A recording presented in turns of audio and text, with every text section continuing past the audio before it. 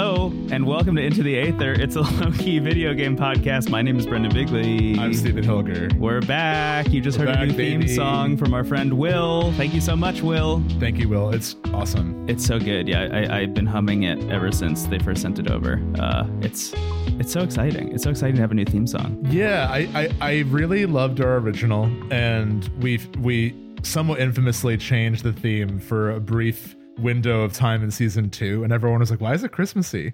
So I feel like we've been kind of trepidatious to change it again. Yeah. But it just felt like time to get like our own original theme. And yeah. Will did incredible. So yeah, thank you so much, Will. You can find their work down in the show notes. I will say our old theme song, love it to death, but it sure was a thing I think I paid $15 for from a sound library, and I have heard it in like ads for podcasts before. Yeah, the music we used to use for every bonus, I have heard in a PayPal commercial. So we gotta change something before it becomes too corporate. Yeah. So very, very happy to have new music. We have new art from Scout, which we shouted out in the Dreamcast episode. You, Scout. Thank you again to Scout for that.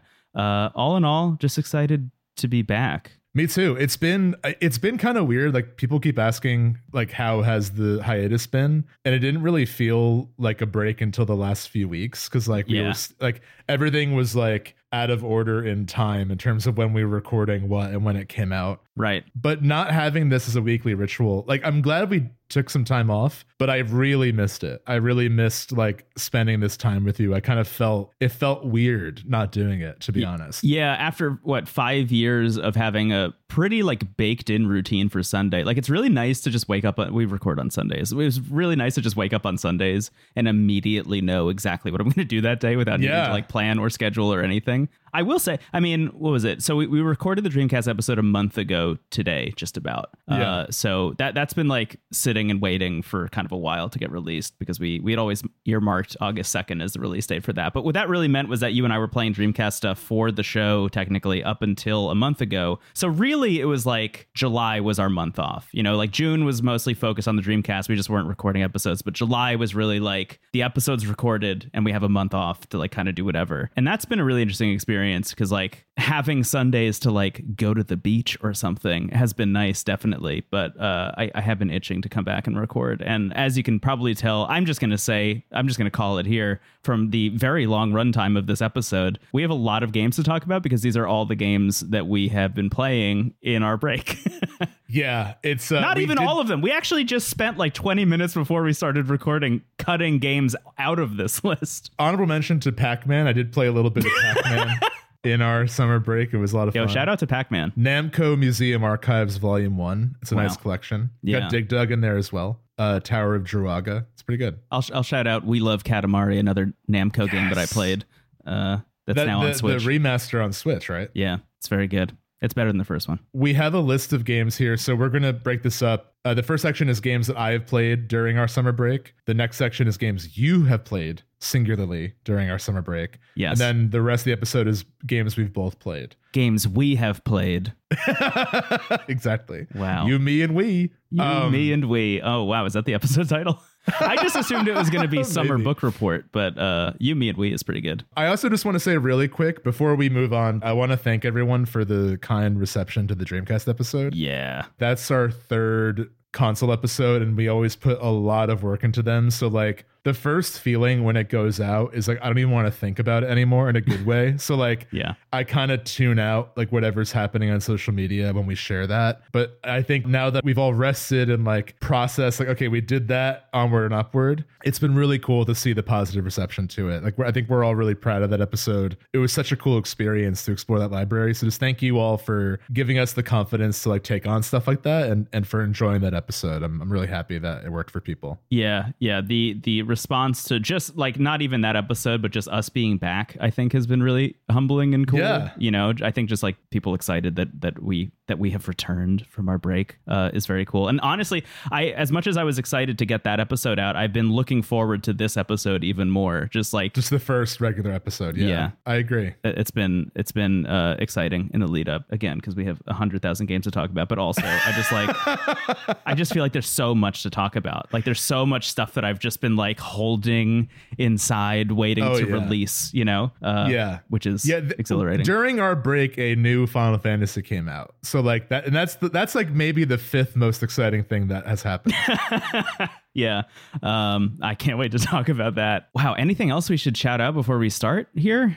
No, I'm excited to be back. Let's just do it. Yeah, let's just do it. Yeah, don't belabor the point, Bigly. Just start talking about games. Actually, this is your section first. Me? Yeah, so let's jump into the stuff that you, Steven, have been playing during the break. It's been interesting to see like how my gaming habits have changed when there's like a little bit less pressure. I was about to ask about this. Yes. Yeah, I feel like overall not that much. I think the biggest thing is that I had more time to just play something without having to think like, is this a new game or a game I haven't played before? Like kind of falling back into Persona 4 Golden. Like I had started that last year and I had played original P4 but not Golden, and I had gotten to like the summertime and then took a long break, and then going back to it and resuming from summertime in the summer was so fun. So like having a game that I can kind of just like fall into without having to think about like what is new, just sort of enjoy it and not like have to formulate an opinion about it. Yeah. But even with that, I'm still talking to my friends about what I'm playing, and they're getting what you would get, basically.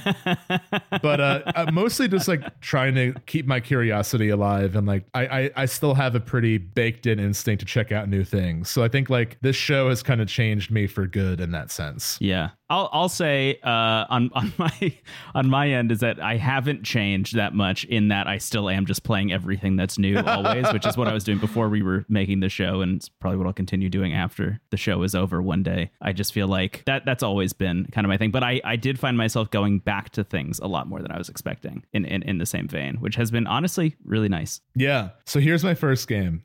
This is called Age of Wonders 4. It's by a studio called Triumph Studios. This game was on a list every now and then, like around this time of year. I'll check like IGN or GameSpot. They'll do like a roundup, like here are the best reviewed games of the year so far. And this is one of them. I had never heard of it. I didn't know what the series was. It's essentially like very similar to Civilization, but it's high fantasy. So when you make your civilization, you choose not only like, are you a civilization of humans or orcs or elves, but you also choose like, what is your society like? Is it industrious?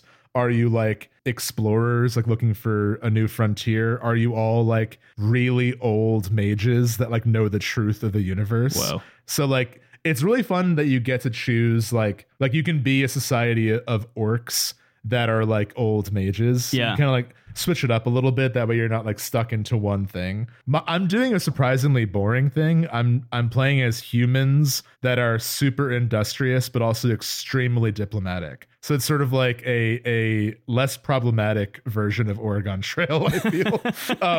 But like, I kind of like this idea of being like a newcomer to this world. Yeah, that's a really cool idea. And the big thing that makes it really interesting to me is like, not only do you have that, and you also choose like who is like the hero of your civilization. So you can choose like their character traits as well. It's a little bit Warcraft 3-esque in that way, but similar to, I forgot the term for it, but there's a board game that you and I played that's like this. When you finish a campaign, that actually like sticks around for the next game. So as you play, you're building the history of this world. There's a bit in the world, yeah. And it's like, I will say it's a little like Age of Wonders 4 is a little bit hard to parse sometimes. Like there's a lot of systems, a lot of rules, but I think if you have played Civilization, I think you can pretty much meet this game where it's at. And the really cool thing is that when you get into battles, it will show you kind of like, sort of like Fire Emblem, like before you commit to battling, it will show you like what your odds are. Yeah. And you can either just let the battle play out and essentially roll the dice, or you can like battle manually and it will become like a turn-based strategy game where you're like moving people around and using abilities. So if there's a battle where it's like your odds are 50-50 and you're confident enough in your ability to play the game, you might just be like, screw it, I'm going to actually go in and fight. That's cool. That's very much how the Total War games worked also. The Total War games, although a lot of the focus of the marketing of those games was on the like, you can zoom into each individual person on the battlefield and whatever. That game also allowed you to just kind of sit back and say like, I don't need to engage in this combat. Like we're just going to crush them, just kind of do it yourself. Or you could go in and meticulously try and figure out how to like be Napoleon in real time if you wanted to. But yeah, this game, it feels a lot like Civ 5 specifically, which I think is probably my favorite civilization. Okay. Because there's a lot of like there are other, kingdoms and civilizations, but there are also like in the beginning neutral city states that you can like befriend and then eventually annex if you want to. And then you'll get like another champion. So like my like industrial ideal democracy is like weirdly buds with like the evil mages. So like we also just have like a city state there. And like I'm not super far in, like I haven't finished the first campaign. I definitely want to see like how that feels, like how does influencing the history of this world like factor into the game. But it's really fun. It's really fun on Steam Deck. I was about to ask, you're playing on Steam Deck? I'm playing on Steam Deck. Cool. And I think it's only PC currently. Let me actually double check. This sounds like a game that would be PC only. Actually, it looks like it's on PS5 and Xbox too. Oh shit. Yeah, I would highly recommend it. I feel like it I haven't seen much buzz around it at all, and I think it's really cool. So if you're a fan of like that type of game, I think it's a must. Yeah. You briefly mentioned this to me during the break, and I was like, that sounds very interesting. But I mean, hearing that, I think I really, really want to play this. Did it come out this year? Yeah. Wow. Let me double check. It came out in May, so actually not that long ago. Oh my god! Wow. Age of Wonders 4. Age of Wonders 4. I'm going to play that because honestly, one of the things that's really been bothering me, I don't want to say bothering, that sounds like I'm being like a weird entitled fanboy, but like the Age of Empires team has been working so hard on like bringing Age of Empires back. They have Age of Empires 4, which is cool and great. It's like, I'm glad that exists. They took Age of Empires 2 and re-released it as like a definitive edition. It's on Game Pass and consoles and stuff. Still very cool. I'm just like, give me Age of Mythology. Like that's the game that I loved so much as a kid. And I feel like this might scratch that itch a little bit. Specifically, you mentioning that it feels the most like Civ 5 of all the Civilization games. Like that plus I think this like historical world building thing that's happening, kind of like Wildermyth. It was like one of my favorite parts of Wildermyth also. I think really enticing to me. It kind of reminds me, like it has elements of Wildermyth too, with this sort of like procedural aspect of it. Yeah. And also like, I like the idea of,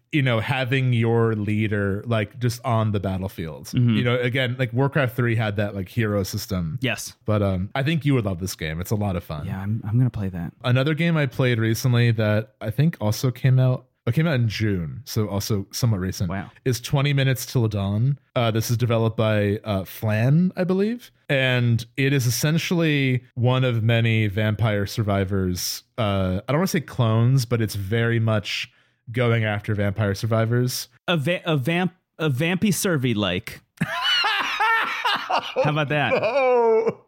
It's kind of like a vampy survivey. Right? Yeah, that's gonna really tick off. I mean, if GoToy can take off, who the hell knows? It's true.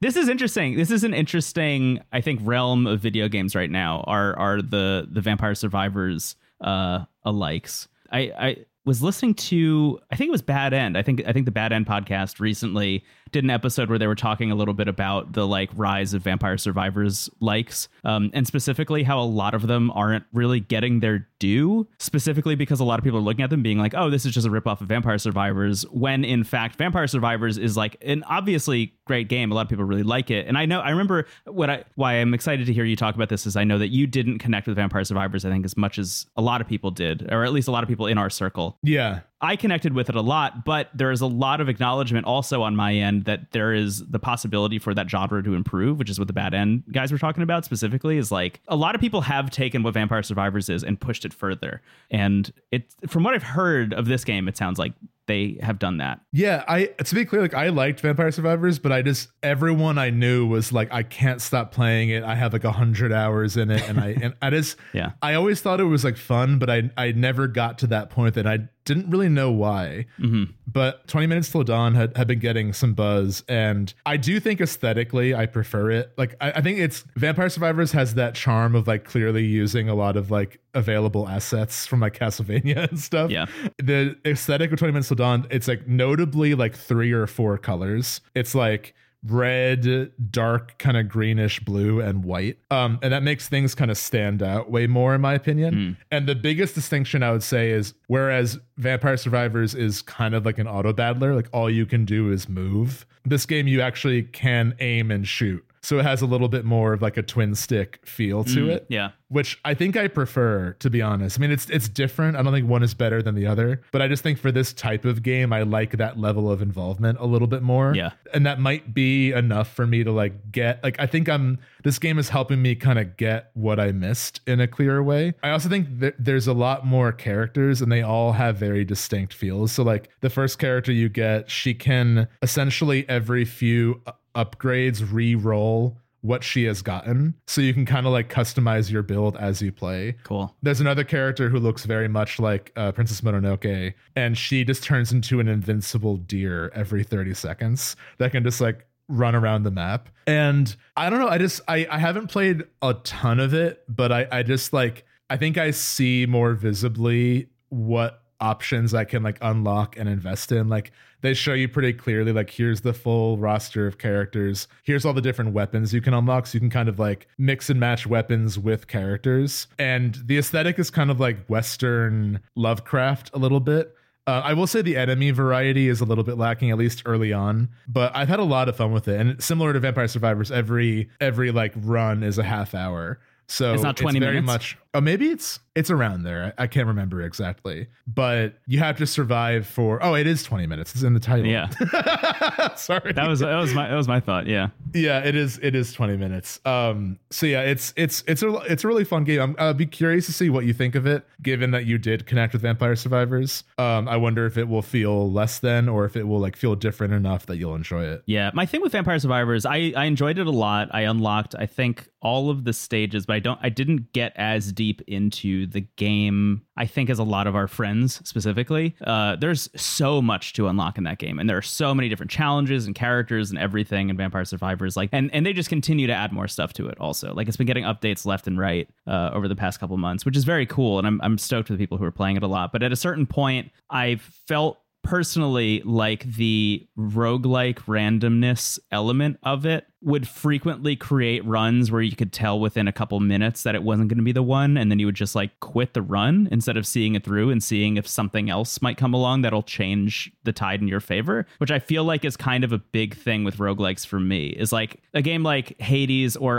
the one I'm thinking of specifically is Binding of Isaac. Like Binding of Isaac has, you know, a huge pool of items that you can unlock in any given run, but what makes that game work for me is I can get 6 bad items on 6 floors in a row, but maybe the 7th item that I get on the 7th floor is amazing and completely recontextualizes that run into something that I want to continue and see if I can beat the game with. Vampire Survivors, I feel like not so much, because you're kind of locked into a pretty static pool of items in the beginning of a run, which means you can just get a couple bad ones, and then it's like, oh well, okay, I'm not gonna try and see this through. Even I'm just gonna quit. And that feels like, I feel like I shouldn't ever play, or I shouldn't, when playing a roguelike, run into an experience where I'm like just going into the menu and hitting quit to start over. You know? Yeah, I think 20 Minutes Till Dawn gives you a little bit more control of how a run is going to be, like, from the beginning. Yeah. Given like there's still a lot you can unlock in a run, but I think when you choose your character and your weapon, that's going to be like at least 50% of how that run feels. Yes. Right. That's what's interesting to me. Exactly. So yeah, I think you should give it a shot. It's also like less than $5. It's really cheap. That's amazing. Yeah. Are you playing that on the Steam Deck also? It's a Steam Deck. Great. It's like made for Steam Deck. Wow. Awesome. I think this genre is like the Perfect Steam Deck seller. Yeah. Totally. That's 20 Minutes Till Dawn. Next up. Okay. So we both did the vouchers for Tears of the Kingdom specifically. Yeah. And all this time I'm debating, like, what should I use my second voucher on? Like, should I use it on Pikmin 4, the upcoming Super Mario RPG? And then someone like reset my brain to factory mode, and I got Fire Emblem Warriors. Okay. The first one. This game is always like weirdly expensive, and I always wanted to get it, but it's never cheap enough for me to just like, yeah. It's a game that I want to spend like $20 on, not like $50. Not to immediately belittle it, but it's like I kind of know what I'm getting into. Right. You and I loved Three Hopes. Yeah. I mean, we're big Fire Emblem fans, very big Three Houses fans. Three Hopes was gonna be like, even if it was terrible, we were gonna love it. And I think that game is like genuinely a great step forward for both franchises. Yeah. That might be a hot take. I just think like in terms of UI and like the ease of like reclassing characters and like kind of min-maxing equipment, I love what Three Hopes is doing with like this sort of base planning phase. Yeah. Never has there been a better blend between an intellectual property and the Musou genre, I think. Yeah, exactly. Yeah. And, ultimately I still prefer the like tactics gameplay, but that was the most I enjoyed a Musou game. Yeah. That was the most, I saw it all the way through. At least I did one of the houses. So I've been curious about Fire Emblem Warriors because this is also, I think, one of the Warriors games that like got a little bit more attention. Like this and Hyrule Warriors, I feel like were the beginning of like these more successful collaborations. Like I think Age of Calamity and Persona 5 Strikers and Three Hopes all kind of are more interesting than just like kind of being reskins. Yeah, they're like changing the narrative about this genre, definitely. Yeah. The thing about Fire Emblem Warriors that is a selling point for you and me specifically is that it's mostly Awakening characters. Ooh, yeah. Okay. It is Awakening centric because this came out in 2017. So at that time, the most recent games were Awakening and Fates. Mm-hmm. So I just got to the part where they're introducing the Fates characters, but like the first like 6 hours are all just Awakening moments, which is great. So like playing as Frederick and Chrom and like Lucina is like just a dream. Like as a fan, like it's kind of just as simple as that. Yeah. But I am impressed. Like the game is actually, you can tell that Three Hopes had a lot to work with. Because I just think there's something about Fire Emblem that works well as a Warriors game. Like one, I think just it's cool to like have a sword or a lance or an axe and run around with it. But I think there's also like, it has that same like looking at the map, seeing the like 8-bit sprite version of a character and telling them where to go. Like it still has that sort of blend of tactics in real time. And it's a little bit more bare bones, which I kind of appreciate for a game like this. Like it's a little bit more like, we know why you're here. Here's another map. Here's an enemy. It's a lot of fun. It's like definitely kind of a game I can turn my brain off and just enjoy, but I'm impressed at like how good it is, especially playing after Three Hopes. Because I kind of was expecting it to feel like this is totally in the shadow of Three Hopes. Yeah.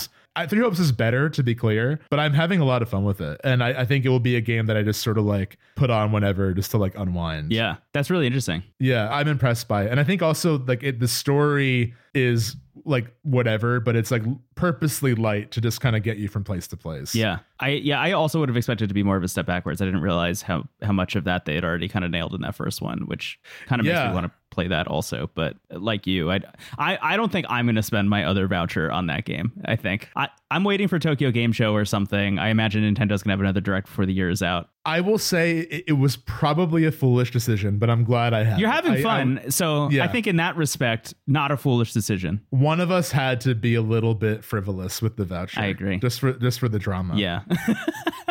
Fire Emblem Warriors, the first one. You're playing it on Switch. Yeah, and it also runs well on Switch. Yeah. I also recently got an OLED, and it looks great on the screen. Nice. Handheld. I think that game was also on 3DS. I think Hyrule Warriors and the first Fire Emblem Warriors are both on 3DS, which is kind of wild. I can't imagine how those run on there. Yeah, I would wager probably not super well. When we did our 3DS episode, I didn't even consider playing either of them. So I was like, I'll just play these on Switch, obviously. There's like a handful of games on 3DS. Like the ports of Street Fighter 4 are like surprisingly great. There was weirdly kind of similar to the Wii U, which I guess makes sense. It's a similar era. The early 3DS titles were basically all being like, look, we can play other consoles' big games. Yes. And some of them are really impressive. Some of them are like, why'd you try to do this? I just know that that's going to happen whenever they announce whatever the new Switch is also. Because from what we've heard about the new Switch, the power will be equivalent to like maybe the Xbox One X or the PS4 Pro, which is exciting. Don't get me wrong, to have that level of fidelity in handheld mode. But I'm just waiting for the like What's the Arkham City moment? You know, what's the Mass Effect 3 but not Mass Effect 1 and 2 moment? Or even Skyrim. Like I think Skyrim on Switch was also that. Yes. Like, oh, like this works. Yes. You know? Yeah, what is the proof of concept game? Yeah, what is Nintendo being like, look, you can play big powerful games on here too. Meanwhile, you know, Starfield is coming out on the Xbox. I think it's gonna be Fallen Order or something. Like I feel like it's gonna be like an older AAA title like that. Yeah, I'm sure. Yeah, Fallen Order is a really good shout, I think, actually. Yeah. Anyway, my last game in my little section here is The Legend of Zelda: Oracle of Ages. So, as a pleasant jump scare, Nintendo's Twitter their announcement schedule of what's on the virtual consoles is always, at this point I kind of love it. I'm like, what, every 6 to 18 weeks they're just going to say like, you can get Beautiful Joe, you know, like, and they recently announced that both Oracle of Ages and Oracle of Seasons are available on the Game Boy Virtual Console. I don't know if it's for the expansion pack only or not. Yeah, I don't think so. I think that's in the regular one, because I think the expansion pack is for Game Boy Advance. Yeah. You're right. So these are both Game Boy Color games, which is like a very interesting era of Game Boy Color. Was like not quite a new system, but the games on it are notably like more advanced than previously. Like you play Wario Land 3 or the Oracle games or Pokemon Crystal compared to like anything on the regular Game Boy, and it does feel like a big step up. Especially Wario Land 3. That was one of the few that you had to have a Game Boy Color to play. The Oracle games have come up before. I think I played Oracle of Seasons on my 3DS like a year or two ago, and I brought it to the show. I think these games are incredible. I don't think they get enough attention. I mean, they're Zelda games, but like I think they're a little bit overlooked by some other top-down entries, because they're a little bit. They came out in a weird time where they came out on the Game Boy Color after Majora's Mask and before Wind Waker. So they came out in an era where I don't think there was an appetite for retro yet. 3D was too new and too exciting that the idea of having like a Link's Awakening Part 2, I don't know if that was appealing to like kids at that time. Right. But I also know a lot of people who the Oracle games were their first Zelda. And like, that's a really good first Zelda, I think. I think Capcom shows an understanding of 2D and 3D Zelda in those games, even more so in Minish Cap, which is like, really, because they're on the Game Boy Advance, they can really suggest 3D in a 2D plane more effectively. Yeah. But the Oracle games are there are two. There's Oracle of Ages, Oracle of Seasons, and they are different. It's not a Pokemon scenario. It's more of a Fire Emblem Fates scenario, where Oracle of Ages is a different. They're different stories. They have different characters, and Oracle of Ages is more about puzzles, and Oracle of Seasons is more about combat and spectacle. And the central gimmick is different. So in Oracle of Ages, there is a time travel mechanic where you go back and forward in time, but it's like hundreds of years in time. So it's not like Ocarina, where it's like 7 years. It's like you go back to like there's a city that's then referred to as a village when you go back in time. Cool. And it's a little bit more like medieval, which is awesome. And then in Seasons, you get this wand where you can change whether it's, you know, spring, autumn, fall, or winter. And that will affect the world map in a way. So if you see an entrance to a cave that has like ice in front of it, you can switch to summer and then you could probably get in there. That's awesome. Yeah, it's really cool. And the other thing about these games is that if you play one, when you beat it, it gives you a password that you can enter into the other Oracle game, and that will make that game its sequel. So you'll enter that game with like slightly better items, and it will act as if it's like the follow-up to the previous game, which is such a cool idea. Yeah. Like when we first talked about this game, because you brought this game to the show a couple months ago, I want to say. It was earlier this year, I believe, or maybe it was last year. Either way. Oracle of Seasons, I think, was last year. Yeah. Or maybe I remember doing some research while you were talking about them and finding out that there was also supposed to be a third game. It was supposed to be a trilogy of games that you could play in any order, which just seems like such a tall order to have accomplished. And I'm glad. Yeah. Thank God, I think, for the development team behind that they pared it down to 2 specifically. But I can't even imagine what that would have been like. But what a cool thing that they made it work at all. Absolutely. And also the fact that, like, I imagine if you're Capcom at this point in time and Nintendo lets you make Zelda, you're like, we got to go all out. Yes. Like, we got to this can't just be good. Yeah. And they also did it again in Minish Cap, which I think is even better. But the Oracle games I really love, and I actually streamed some of Oracle of Ages. I might actually do a full playthrough So, look on our YouTube for that. But I just think these games are like, they've got a really unique sense of atmosphere. They very much feel like Link's Awakening in a good way. So if you like that sort of surreal, almost like a little bit more lighthearted, a little bit more tongue-in-cheek tone to Zelda, I think the Oracle games are like a must. They're amongst my favorite of the top-down Zeldas. That's cool. Yeah, I'm definitely going to play at least one of them, if not both of them. I'm going to see through Ages, and then it seems like there isn't really a consensus. Like I tried to find like what's the one people like more, and it just looks like whichever one you played first, basically.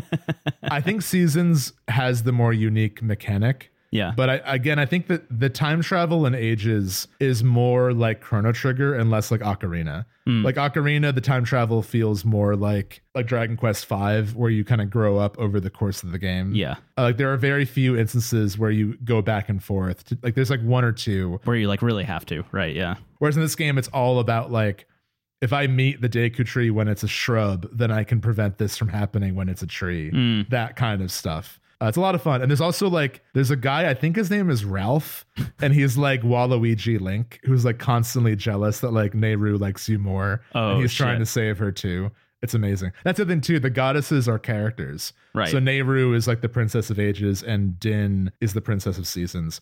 And Faeror, I think that's how you pronounce her name, is like this secret merchant who sells you like secrets. Oh, amazing. Which is amazing. Yeah. So it's a lot of fun. I love the art style too of like the promotional work and stuff. Yeah, it's really cool. Oh man. Yeah. I want to play those games. Okay. I'll do that. Yeah, you pretty much every game that you talked about I want to play. I think the only one that I probably won't, if I'm being honest with myself, is Fire Emblem Warriors. I think somehow maybe one day I'll get to it, but I'm not like... It's a little bit like me recommending Day Old Pizza. Like you are going to enjoy it, but are you going to like make... Am I going to go out of my way to buy a pizza so I can put it in the fridge and then have it for later? I think Oracle of Ages and Age of Wonders you should definitely play. To be clear, leftover pizza is good, but I'm not buying a pizza and immediately putting it in the fridge. I'm having a slice or two before it goes in the fridge. But what you're asking me to do is to buy a pizza and put it in the fridge and not indulge in that slice immediately. Exactly. When it arrives at my house. And I understand that that's a weird thing to ask, so I'm comfortable with you ignoring that one. But I think Age of Wonders 4 and Oracle of Ages are must-plays for you specifically. Yeah, I think so too. And that's all I got. Wow. All right, let's take a break. That wasn't that long. It was 36 minutes. Wow. Let's take a break. And when we come back, I'll talk about the games that I played. I can't wait. During our break. Very excited. Wow. See you soon. Bye-bye.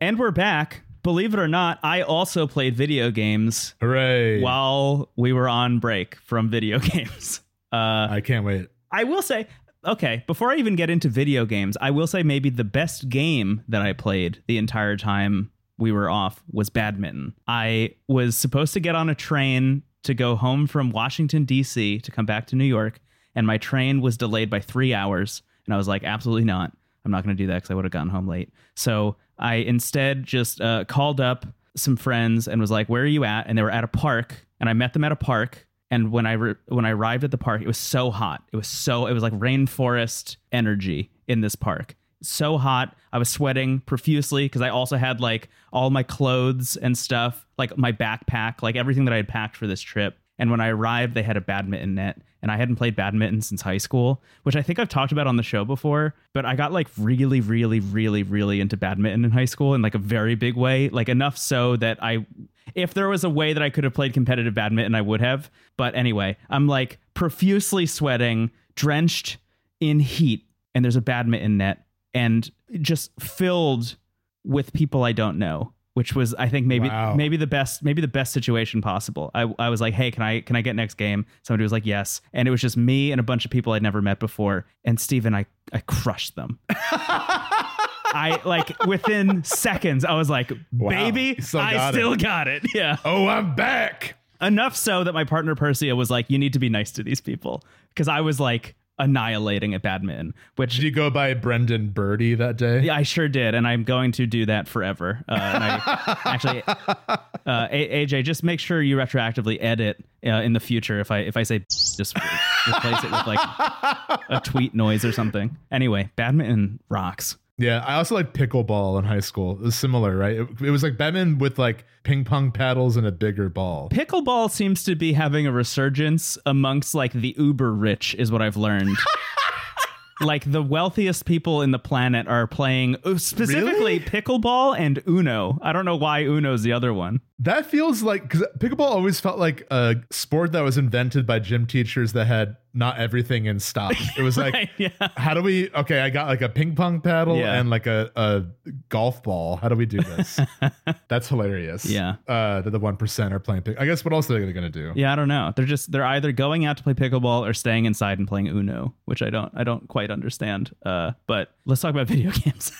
Yeah. Okay, I have a bunch of games I played. The two that I'll shout out first are two games that I played specifically because of the Dreamcast episode, which maybe eagle-eared listeners amongst you would have picked up on this. But Uncharted Drake's Fortune, I played through the entirety of. I also recorded that whole stream, and that's available on YouTube, so you can watch an entire playthrough of Uncharted Drake's Fortune, the first Uncharted game, which I played specifically because there are a lot of games on the Dreamcast that feel like they're as you call them, beautiful, ambitious disasters. They're like clawing into the future, trying to make Uncharted like a decade before it's possible technologically. Absolutely, yeah. My first Uncharted game was 4, which I played in like 2016, like around when it came out, right? And I loved it. And then like years later, I went back when the Nathan Drake collection came out. Mm-hmm. I played 4, and then I played Lost Legacy, which I also loved. Yeah, that game. And awesome. we've talked about that on the show. And then like a few years ago, I played all of 1 and then like the first half of 2. And I kind of struggled with 1, to be honest. I think it's cool to see where it all began. Yeah. But I do think like 2, in my memory at least, 2 feels like that's where like Uncharted as we know and love it kind of begins. I think so too. I think it's a very classic example of the first game is pretty good, but is really just setting up for an incredible sequel. I think Uncharted Drake's Fortune is a game that I will say I enjoyed more this time than I did the first time I played it. I think going into it the first time, that was what I had heard a lot. I had heard a lot of people say, like, you're just playing through 1 so you can get to 2, pretty much. Like, it was almost like the thing you gotta do. It's like you gotta eat your vegetables before you can get on to dessert. But playing it, trying to give it like a completely open mind, and specifically playing it after playing a bunch of Dreamcast games that like very clearly want to be Uncharted, I think that first game holds up reasonably well, removed from a lot of that context, like just kind of as its own thing, engaging with it just by itself on its own terms. I can see why it became a huge franchise and like sold well enough to make a bunch of sequels. Yeah, I think the things that we love about Uncharted are good in the first one. There's just a lot, like they get the balance better as the series continues. Yeah, the amount of combat and the amount of dudes they throw at you in the first game it goes past being too much and becomes comedy, which I don't think is intentional, but did sure make my playthrough like way more unintentionally funny than I was anticipating. I don't know what the production of this game was like, but I just have to guess that there was like, especially because that was what, 2006? Yeah, I think 7? So. Yeah. There was probably someone in the room that was like, there's not enough guns in this game. Right. Like you gotta, like, it can't just be scenic views and exploring. You have to throw in a gunfight, like here, here. And it does feel like comedy. Like there's a point where you go into a church, I think, and there's a gunfight into there, and then a scene happens, and then there's a gunfight leaving it, and I'm like, this is like Monty Python at this point. Yes, you know. Yeah, and there are so many moments too where you will be like making your way through a tomb or something, and no combat is happening as you're making your way through there. You're just like kind of solving puzzles to get to an endpoint in this tomb. But while you're making your way there, you can see a bunch of cover and a bunch of like destructible environment set piece moments that are clearly setting up for when you need to leave and fight a bunch of guys on the way out, which I think is so funny that they just like very clearly say like, oh yeah, you're going to be here again, but you're going to be going the other way and you're going to have to fight a bunch of guys. That I think is very funny. And the other thing that keeps happening in that game that I also think is unintentionally hilarious is when you're making your way through a tomb or something like that, again, solving a bunch of puzzles so you can be the first person ever to make it to the end of this, hidden chamber in this ancient crypt. And as soon as you get there, it's just filled with enemies. It's like no explanation about how they got there. It's just they're needed again, like someone from up high at Sony corporate, maybe Jim Ryan himself, was like, I need more combat here. Jim Ryan, I don't think was even leading PlayStation at the time. But anyway. But no, you mean somebody, yeah. Jim Ryan sent his will back from the future, like the sports almanac in Back to the Future 2 to Biff Tannen, and said there needs to be more combat in this section. And it doesn't make any sense from a plot perspective, but just made me laugh. It just made me laugh a lot. I also think the use of the supernatural Indiana Jones part of it is like totally whack. Yeah, it doesn't make any sense. I'm amazed that didn't ruin the whole franchise, because like the supernatural elements are pretty light in the other ones. Like I don't even think 4 has any. Like 4, yeah, I don't know. I can't remember. There's maybe a little bit, like in retrospect. I actually recently watched Dial of Destiny, and then I went back and watched the other Indiana Jones movies, and like Uncharted 4 is clearly using Last Crusade as like a blueprint, in a good way. Yeah. But like, I think it like there's something kind of like loosely Arthurian and biblical about the 4th game, but it never like goes fully in that direction. Yeah. Yeah. He's not drinking from the cup. There's not a night that's like, I've been waiting for you, Nathan, for 400 years.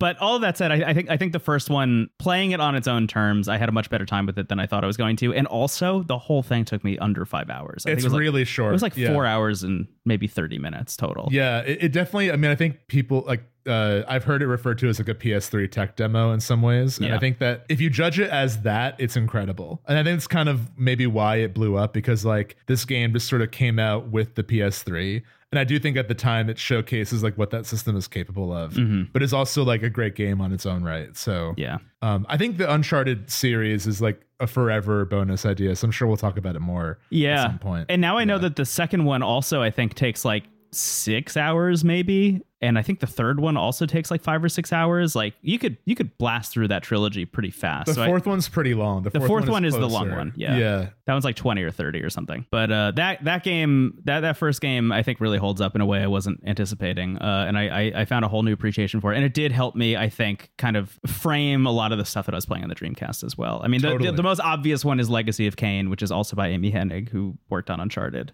But for the most part, I just think there are a lot of like kind of action adventure platforming games that are trying to have like a big deep story, or at least a more cinematic story on the Dreamcast, that like don't totally come to fruition. Yeah, even like Blue Stinger kind of has like Drake's Fortune energy. Yeah. And speaking of games that have like a weird tangential connection to the Dreamcast, the other one that I played a bunch of was Judgment, which really, honestly, now having played Shenmue, just feels like trying to do Shenmue a second time in a totally different way. Judgment specifically, like over Yakuza, yes, like the main line. Yeah, because Judgment is also an investigation kind of noir-esque thing with a lot of martial arts focus. And you know, Judgment is a game I played, I think, really, really early on in the podcast. Like I think maybe in our come up first season. Yeah. And it's one that I put on the back burner specifically because I want to play the other Yakuza games before I get back to Judgment. But there was something about finishing up Shenmue that was like really pulling me towards Judgment and being like, let me play the like future version of what Shenmue was trying to do. And man, that game is so fucking good. I mean, it is not, I think from a story perspective and from like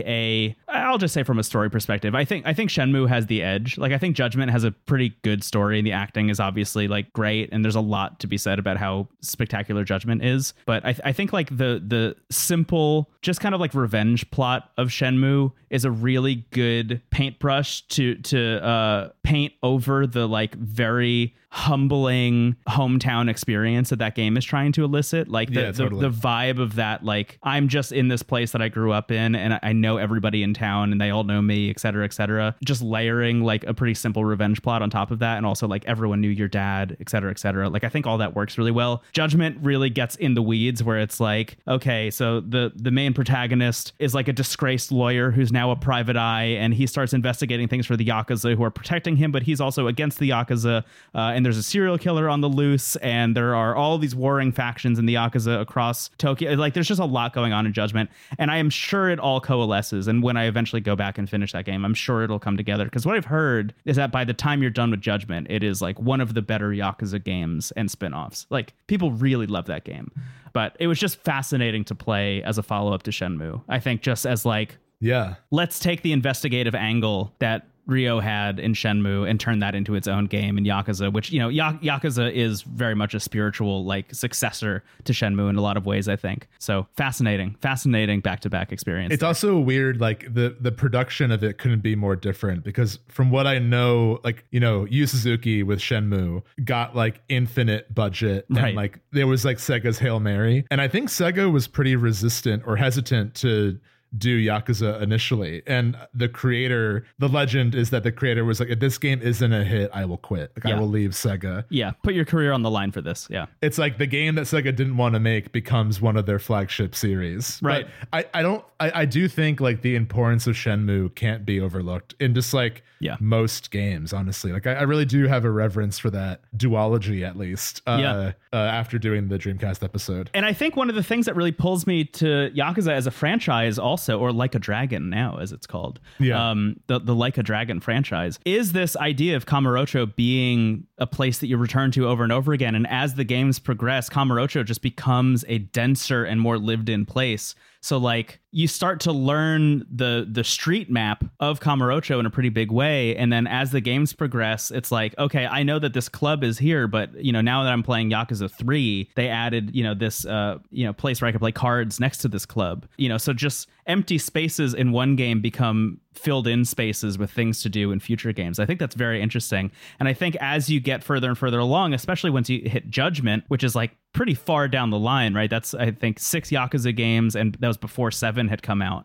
So you're like pretty far down the line of those games existing. Kamurocho is like a fully lived in, realized place at that point. And it feels so much like what Yu Suzuki and team were trying to do with Shenmue, I think, where Shenmue is so much about, again, like living in that space, learning your way around those streets, learning who works at what stall, who is where at what time of day, on what day, things like that. That's all stuff that the Yakuza games, I think, have accomplished in time. Like I think that they get that right in Yakuza 1. I think they'd like do a pretty good job of it. But I think by the time you get to something like Judgment, it's like this place is so fully lived in and so fully well realized that you get to a point where you do feel like you know that place as if it's real, in the same way you did with Shenmue 1, which, you know, again, you're talking about like over 20 years, over 25 years of progression between Shenmue and Judgment. But like it took that long, I think, to get that same level of fidelity in a space that Shenmue had, which I think is miraculous. And that shows how ahead of its time the Dreamcast was, almost tragically so, like 2 decades ahead of its time. Yeah. Although Shenmue like pretty much tanked from a budget perspective, the Dreamcast, and their ability to just like throw endless money at creators to make stuff, that game still like holds up, and a lot of the stuff that it tried to do, I think, works. Yeah, I think if you kind of meet it where it's at, for sure. And Shenmue 2 even more so, in my opinion, given like some of the edges sanded off there, like being able to actually be given directions from people. Right. Yeah. And the Yakuza games have a mini map, which that's pretty nice. That is nice. Anyway, those are 2 games that remind me of the Dreamcast. Moving on to stuff that doesn't remind me of the Dreamcast. But I will start with this one, because at the end of the Dreamcast episode, we announced that our next big season premiere, believe it or not, we've already planned for and are like raring to go on and have already started as of what I'm about to say, is the Nintendo GameCube. And because of the hype around Pikmin 4, picked up the Pikmin 1 and 2 re-releases on the Switch and played through the first Pikmin, which I'd never done before. That game is so good, Steven. Pikmin is a real like dark spot for you and I. Me too. Yeah, I have never played them. Like I know of the series, but I don't think I've even played them like at a friend's house. I just haven't like done any Pikmin at all. I had played some of Pikmin 2 at a friend's house, and that's really the most interaction I'd had with the franchise. So picking up the first 2, I was like, I want to play through these and make it to 4. I might have to skip them, because 4 apparently is good enough that I think I might need to play it before GOTY season happens. But that having been said, I did play through the first one, and man, they nailed it. They nailed it like from go. I think there are obviously some rough edges in that game that need to get sanded off, and from what I've heard, they very much do, especially by the time 4 comes around. But I think just in terms of taking the RTS genre and trying to Nintendo-ify it, you know, this is a thing we've seen happen over and over and over again with a bunch of different genres. I feel like Splatoon is always the best example of this, right? Where they're taking the shooter genre, the online competitive shooter genre, and like turning it into a big Nintendo thing. Miyamoto having the conceit to take the RTS genre and blend it with his love of gardening is like incredible to me. I think like famously Nintendo wouldn't let Miyamoto talk in interviews about what his hobbies were because they were worried that if he spoke openly about the things he was like finding joy in doing that weren't game design, other people would steal their ideas. Oh wow. Which is hilarious because of course, like, you know, if Konami heard what Miyamoto was doing, you know, if they heard that he was gardening, I'm sure they wouldn't make Pikmin, you know? Like yeah, it's like A to G, you know? Yeah, it's so funny. But that having been said, this is like Miyamoto's baby. Like, you know, it is. I feel like it's his passion project. Yeah, a lot of people would point at Mario, right? You know, and say like, oh, that's Miyamoto's baby, or Zelda. And I really think it is Pikmin. Like that is clearly the thing he cares about the most. He is constantly in interviews bringing up Pikmin without being asked. Like he just wants more people to play and enjoy Pikmin. And it seems like with 4, that's happening. Like Pikmin 4, from what we saw, has sold more copies in Japan than Final Fantasy 16 already, which is like an unbelievable accomplishment for that franchise, which I think you and I always talk about Nintendo franchises in terms of like a tier list. I feel like Pikmin has like forever been in the C list of Nintendo franchises, not because the games aren't good, but I just feel like they haven't permeated the game playing culture in any real way. Even like Splatoon, I would say has like definitely risen the ranks in recent years. Yeah, but you're right. It reminds me a lot of like I do think you can compare Miyamoto to Walt Disney in more ways than one. Yeah, and I feel like Pikmin is like if he kept trying to make Fantasia work, because I feel like.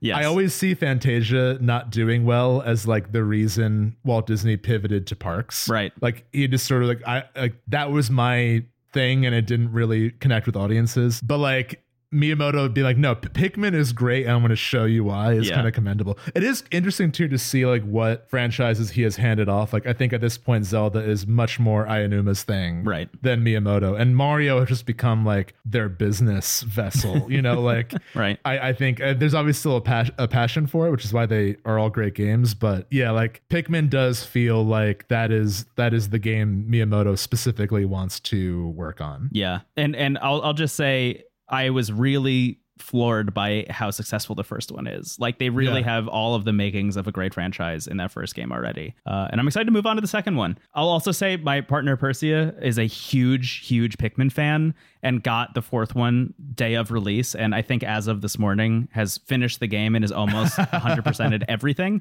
And it is very much like Super Mario Odyssey, where once you beat the game, quote unquote, and roll credits, there's like 80% of the game left after that, which is really interesting. There are a lot of these little challenges called Dandori challenges where you have like 3 or 4 minutes to kind of like solve a big puzzle using your Pikmin.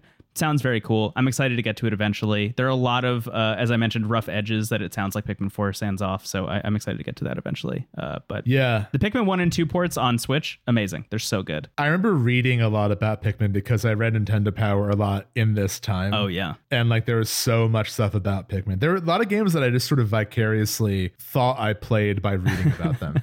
Like I remember specifically too reading about Animal Crossing before it came out, but it was called Animal Forest at that time. Yeah. And just being like, this is unbelievable. Like I was so intrigued, and I ended up getting that game. Right. But yeah, there was something, I think it will be really fun to explore the GameCube library post Dreamcast because it's a very similar era. It's like the same years basically. But I think the GameCube was also experimental in really interesting ways. Like when your launch title is Luigi's Mansion, that kind of sets the tone for the whole library. Yeah. And that game is really like, when we did a bonus about all 3 Luigi's Mansion games, and the first one especially feels like Nintendo's Resident Evil. Like it feels way more like an actual horror game, absolutely, than the other 2 do. Yeah, so interesting. Yeah, what a weird series. I'm so excited to play more GameCube stuff. I think specifically the thing about the GameCube that's interesting, and one of the reasons I'm so excited to check it out, is because, you know, outside of how wild the controller looks, the GameCube is like, by all intents and purposes, the last just like straight up Nintendo console with kind of no gimmick, you know? And because of that, all of the creativity goes into the games, you know, and not like utilizing the hardware to make the game, which I think, you know, pros and cons to both. I'm not saying that one is better than the other, obviously, but I just think like Nintendo straight up making just a video game console that's trying to compete with the Xbox and the PlayStation at that time meant that they also needed to like really go above and beyond on the games that they were producing for it. And they did, for the most part, even though the GameCube like wasn't really a commercial hit by any stretch of the imagination, even though it feels like it is because people have such reverence for it. Like the GameCube kind of, I don't want to say failed, but it didn't do as well as people, by comparison, as Nintendo wanted. Yeah. I mean, especially compared to the Wii, which I think is still their number one. The Switch, though, is getting close. Yeah. But the GameCube had incredible third-party support. I think second to the Switch, the Wii's success, I think, set up the Icarus fate of the Wii U, where they're like, oh, we can just do our own thing. Yeah. But like to an extent, you do have to make a system that developers want to make games for. Yeah. Our friends Tam and Lucy over at GameSpot, they have a show called Spot On their YouTube that they do every week. And they did an episode recently about what they want from the next Switch. And they were specifically talking about the rise and fall of Nintendo consoles and how the Switch 2 is kind of primed to be a failure in some ways, just because of like, if you're to just judge the history of Nintendo, it's like the GameCube underperformed and then the Wii came out and then the Wii set up the Wii U, which then underperformed. And because of that, they needed to pivot pretty hard again. And then you get the Switch. And if that's a trend, then Nintendo's going to swing way too far on the Switch 2 or whatever that ends up being and somehow alienate people. And I really hope that's not the case. I really hope whatever that ends up being is just like what everyone wants, like just a Switch, but better, backwards compatible. That's like the biggest thing for everybody, I think. See, my guess, and this is based on truly nothing but vibes, my guess is that the next Switch will kind of be like the 3DS to the DS. You know, like I hope so. Hopefully with more backwards compatibility. I mean, I guess the 3DS could play DS games. So yeah, that made sense. But like I could see them being like, okay, like this plays both, but you know, you can't play like new Switch games on the old Switch. Yeah. I'm fine with that. I hope that I can transfer everything over. Yeah. It's shitty that that's even a worry with Nintendo, where it's like any other console, could I just take the history of games that I purchased from you to the next place, right? Please and thank you. Yeah, especially if the form factor is going to stay mostly the same. Like I'm going to lose my mind if that thing doesn't have backwards compatibility. Yeah, I do wonder too if they're like gearing up to focus more on Nintendo Online. I could see that honestly. Like, I know that's never been Nintendo's thing, but I just feel like it's kind of bubbling now, and there's this weird uncertainty about it. There's this weird like bizarre release schedule for the online stuff, but like, they're interested in it. They're making stuff for Mario Kart. I feel like they're like cautiously testing it to maybe go further into it on the next console. Yeah. And that's like maybe what they'll do is like the next hardware is the same, but it has more online stuff. I would love that. I think that would be fantastic. I think, you know, there's no better time to kind of release a big new update to your surfaces than a new console, you know? Yeah, but we'll see. It might just be like a Samba de Amigo like arcade booth. Yeah. And that's the Switch too. Yeah, it's the screen, but it has maracas on the side instead of Joy-Cons and no buttons. And they also get the drift. Shit! Anyway. It says I'm shaking when I'm rattling. And I'm clearly rattling. Dear Miyamoto, I'm rattling. Give me a new Pikmin. I want 5. I'm hungry. Other games I've been playing. What I can go through this one pretty quick. Ridiculous Fishing EX is a re-release of Ridiculous Fishing, which was one of, I think, the best ever mobile games just in the history of mobile games existing. Wow. Ridiculous Fishing was one of the best ones. It's by essentially a super group of developers. It's Vlambeer and Zach Gage making, if you've never played Ridiculous Fishing, the quick pitch is that you're a fisherman who throws his line in the water, and then you use the accelerometer on your phone to, as the hook is descending into the depths, you need to avoid all of the fish that you see in the water. And as soon as you hit a fish, because eventually you probably will hit a fish, as soon as you hit a fish, the hook starts getting reeled in. So you're going up. And as it's going up, you need to catch as many of the fishes you had just tried to dodge on your way down. And then when you're done and you hit the surface of the water, the fisherman launches all of the fish into the air, and then it switches to a shooting game where you need to shoot all of the fish out of the sky with your gun. And every fish that you kill and explode into blood and guts,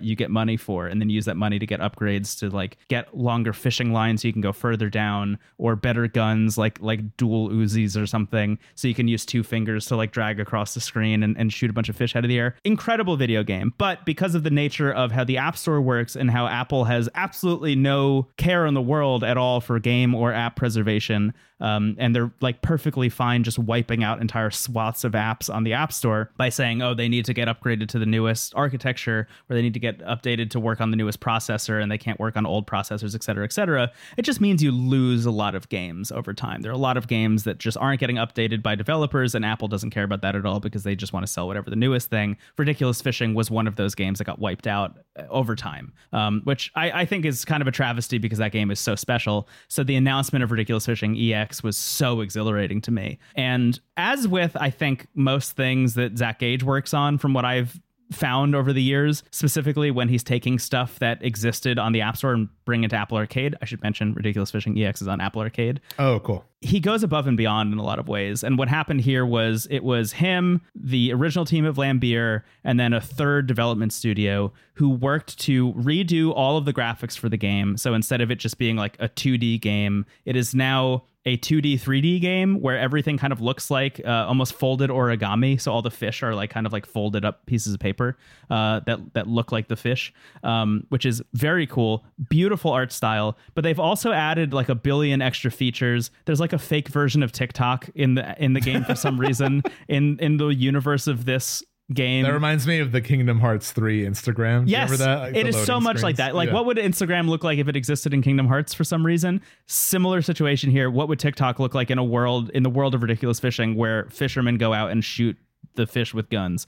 It's so funny. It's so funny and weird. But also, when you finish the game, there's New Game Plus. There's also now a leaderboard. So if you finish the game, you can go through like an infinite fishing mode and just try and like rack up the largest score. There's a daily challenge, just like a lot of Zach Gage's games also. So there's like a lot going on in Ridiculous Fishing EX, and it takes what I thought was one of the best mobile games ever made and makes it even better in so many really noticeable ways. My only thing about it is that it overheats my phone when I play it. Ow! So I needed to turn the graphics down a lot. So just a heads up on that. Our friend Will, who did our new theme song, is also playing it on iPad specifically. Oh, nice. And said that it runs great on iPad. So I might try that out as well. But it sounds like it has all the hits of like mobile game mechanics, like you know, the fishing part, the shooting part. It sounds amazing. I definitely have to check that out. It's spectacular. It is so good. Can't recommend it highly enough. Also, speaking of Apple Arcade, I saw that Fantasian might be coming to Steam soon and PC. That's very exciting. I think more people should play that. I definitely I lost a little bit of enthusiasm for that game in the second part of it, because it's got so hard, but it's still like a really cool RPG for people that are like very much if you very much prefer turn-based RPGs. It's a really interesting way to do turn-based combat that so kind of utilizes position and stuff. I had a great time with that game. There's a lot of fun. I think if it had been released as one game entirely and there wasn't a really strong delineation between parts 1 and 2, because there was that time delay between when parts 1 and 2 came out, I wonder if just taking it as a full game, we would have enjoyed it more. Like if we didn't know that part 2 was harder, quote unquote, and we just got to a part that was harder in the game, I wonder if that would change our opinion at all. Because the big thing is like part 2, it wasn't like Dragon Quest where it's like last time on Fantasia. It just picks up like right where the game ended. Yeah. And so I'd forgotten a lot of like the nuances and the mechanics. So like part 2 very much feels like the second act of Final Fantasy VI, where you have to sort of re-find all the party members. It's really cool. Yeah. But I just like, I loved the cast and I loved the vibe of that game, but I didn't care enough to like put up with the difficulty. Yeah. All that being said, I think like Sakaguchi can do no wrong. Like he's a hero of the Aether, and like whatever he chooses to make, I will check it out. And I appreciate him and also Nobuo Uematsu just being like, we're going to play the hits. Like we're going to make the game that we liked to make. Yeah. And the music is unbelievable. Like it's the whole production of that game with the diorama kind of being like a modern interpretation of the pre-rendered backgrounds and the music and just the sort of like lighthearted nature of it. It's really fun. Yeah. And I said it when we first talked about that game, and I'll say it again. I really want that game to come out on Switch also. I think it would be so good on the Switch. Yeah, it'd be perfect on Switch. On the OLED Switch in particular, I think that game would look so beautiful. I'm really hopeful that gets a release outside of Apple Arcade, because that's really the only game on Apple Arcade that I'm like, damn, I wish more people really could get their hands on that. Yeah, I think that was a case where it might have hurt the games audience to be on Apple Arcade. Yeah. But releasing as a full thing instead of as a two-parter, I think I'll be interested to see when that comes out and if it kind of sways public opinion. If it becomes like a cult hit. Yeah, that'd be very cool. And also just the fact that Mistwalker is like still making stuff. Like that's exciting to me that they're not just like sitting back and be like, well, we released Fantasian, it was on Apple Arcade and now we're done. Like I'm glad to know that like they're still working on Fantasian and maybe other stuff. We'll get to more Final Fantasy talk later on, but I think like Mistwalker being active still and like the plethora of indie games that are pulling from retro Final Fantasy, it feels like every possible flavor of Final Fantasy is available. Yes. Like we'll talk about 16 later, and I get why that game is like rightfully very divisive, but all that aside, like just the controversy of it being real time, I think shouldn't exist because there's so many options if you want turn-based combat. Yes. And I also think like Final Fantasy as a series has surprisingly rarely been interested in turn-based combat. I think it's always wanted to be a character action game. Totally. With the exception of like 1, 5, and 10. Yeah. Every other, even it's 12, not called like, the passive time battle system. I'll say that much. ATB is the cocoon to character action games. Totally. Unless it's Grandia 2. Anyway, we got to move on. Speaking of turn-based combat, thanks for the lead in, Steven. Yeah, no a game that I checked out, I've only played a couple hours of it, and I'll definitely bring it to the show when I played more of it, is Cassette Beasts. Yeah, I've been very intrigued by this. I love the art direction for it. Yeah. Fascinating game. Okay, so Cassette Beasts is very unashamedly a Pokemon-like. Like it very much is trying to do the Pokemon thing.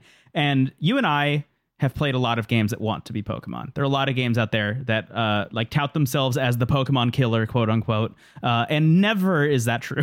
Like the closest it has happened is maybe Dragon Quest Monsters. Yeah, arguably like, you know, kind of dueling paths, you know, in a lot of ways, right? They're like on parallel tracks. But I think in terms of like indie games that are trying to be Pokemon, there are a lot of them out there. And none of them have worked for me. I'll say that much. Like I can't think of one that really comes to mind. Other than maybe you liked the third Voice of Cards, but even that is more like Dragon Quest 5e, right? Yes, that is much more like Dragon Quest. Yeah, you're totally right. So all of that said, Cassette Beasts I was a little bit trepidatious about because it very much wants to be Pokemon. Within a couple minutes, I was like, this is really special. This is definitely something. Oh, good. This is something new and different and interesting. And it's taking a lot of what you know and like about Pokemon and I think putting its own spin on it in a really interesting way. The game opens with you creating a character. First of all, great. You can create a character. I love that. You wake up in like an alternate universe in a town where there's a bunch of other people who are also trapped in this alternate universe. It's like a bunch of people who've just been like ripped from the real world and put in this other world.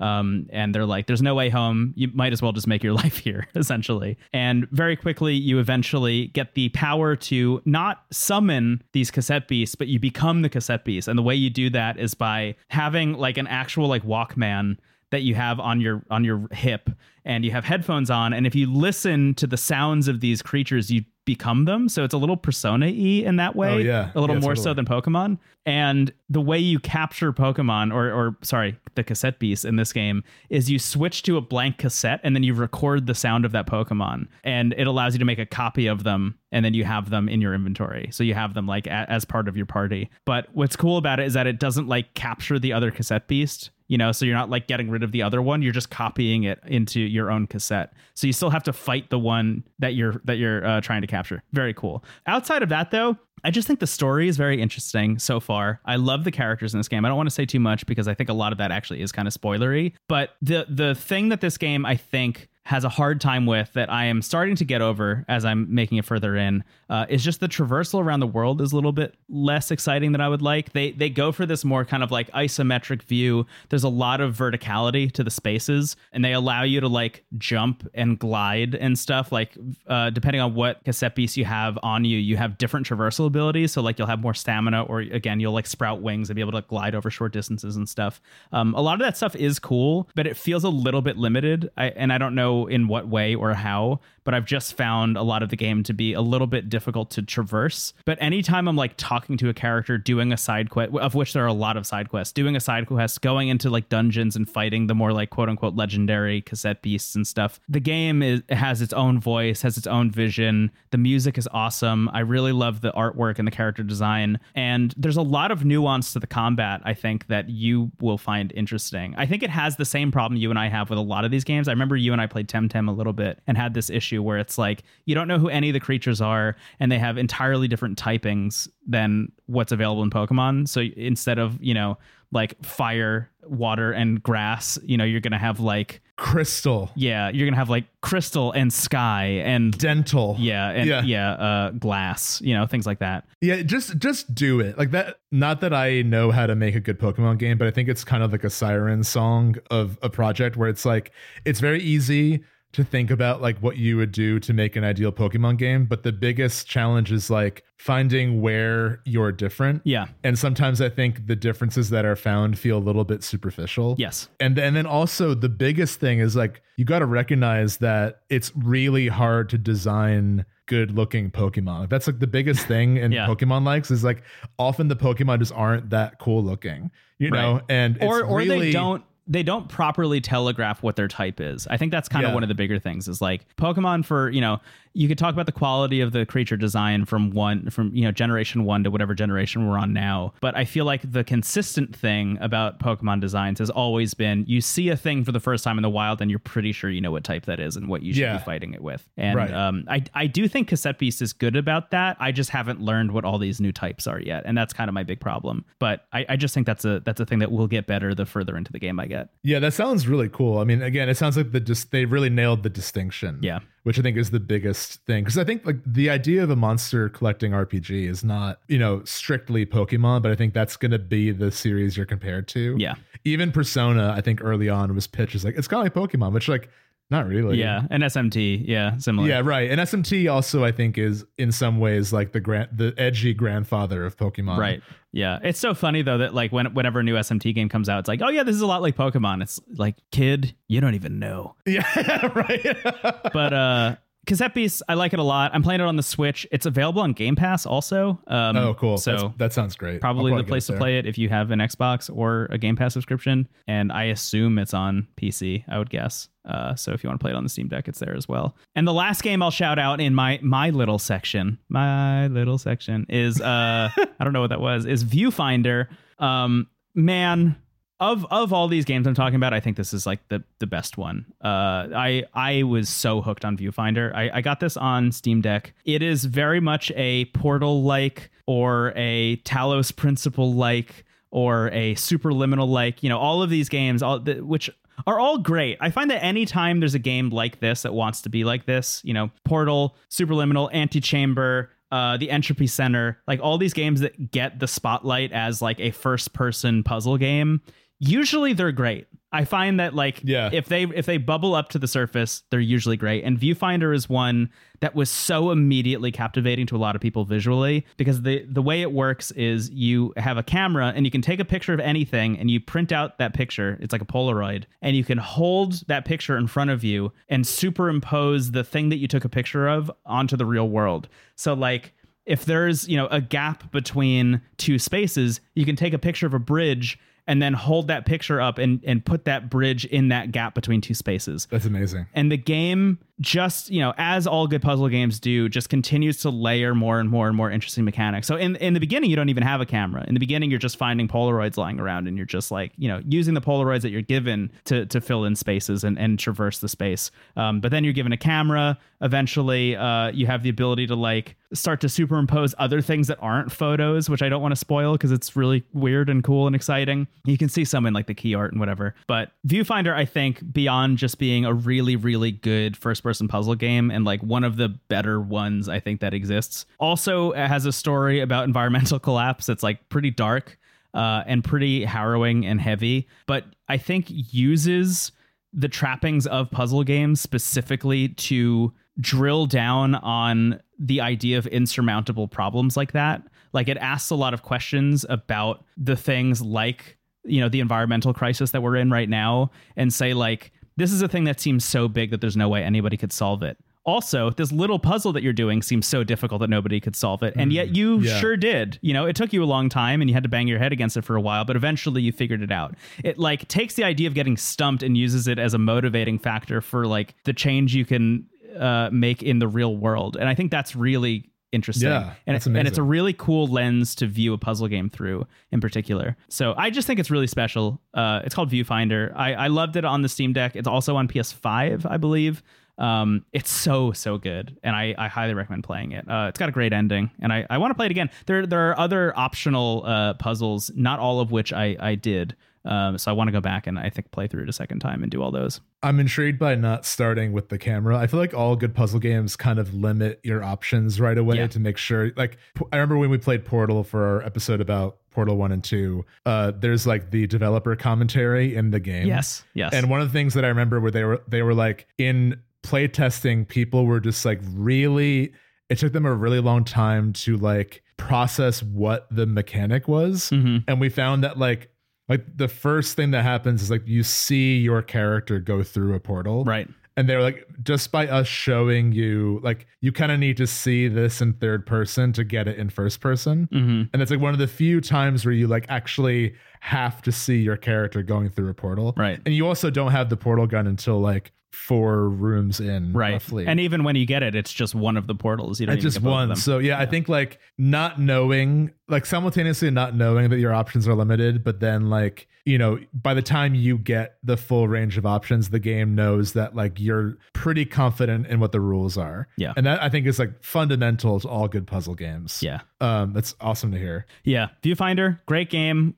I think one of the best of the year for me, at least so far. Big recommend. And that's all the stuff that just I played during the break. Now we're getting into the us of it all. The us of it all. The last of us. Anyway, want to take a break and then come back with all these big games? Let's take a break. I'm going to water the plants. I'm going to have a sandwich. All right. Bye-bye. Bye-bye. Weirdly, like one of my guiltiest pleasures is the Impossible breakfast sandwich from Starbucks. It's good. It's really good. I love ciabatta. I actually just got a loaf of ciabatta from Whole Foods.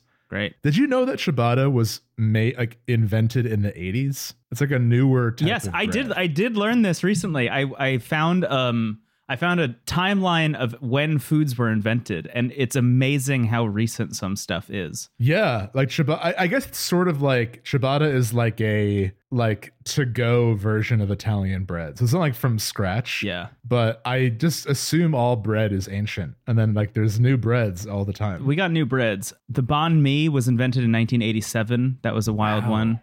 Yeah. I'm trying to find. There was one that like really fucked me up. I feel like a lot of it too is with banh mi, it's like the sort of the French influence in Vietnam. Yeah. You know, like that combination.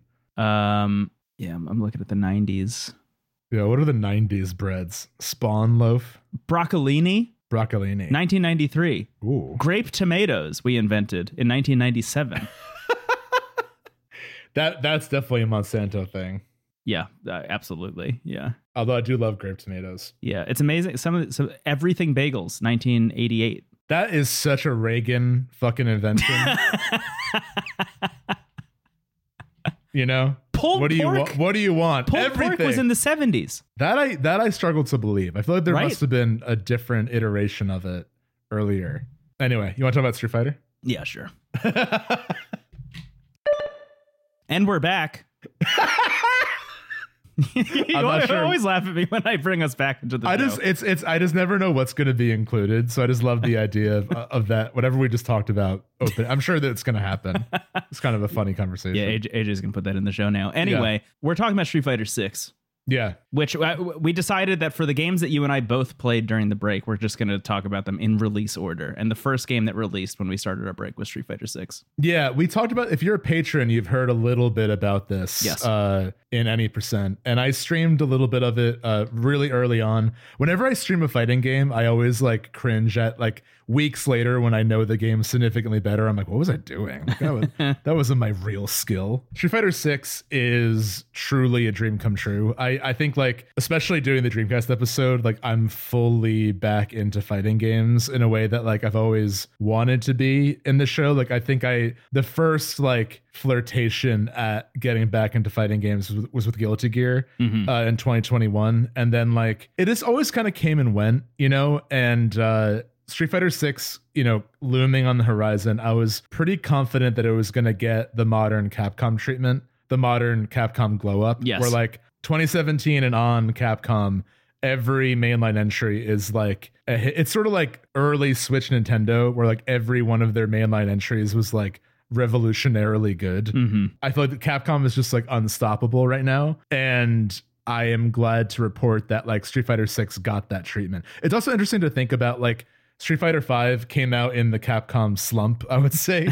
Like there was that time after Street Fighter 4 and before Resident Evil 7 that there was just like a lot of weird misfires. Like there was Street Fighter 5 came out to like the head of Capcom, the CEO at the time said like, I'm sorry, this is unfinished. Like pretty soon after 5 came out. Although 5 got a pretty dedicated, yet another one of those games where like it was kept alive and then got better as time went on. And like, I think that game kind of marks, I don't know for sure if there was a change in leadership, but I'm guessing there was. There was at least a change in attitude in a big way, because like, I think Street Fighter 5 slowly becoming redeemed really set the stage perfectly for 6 being like an incredible launch. And it is. I mean, what I'm most happy about with 6 is that friends of mine like yourself and like others who have always sort of wanted to get into fighting games but have felt intimidated or like just, you know, whatever reason, like didn't want to push past that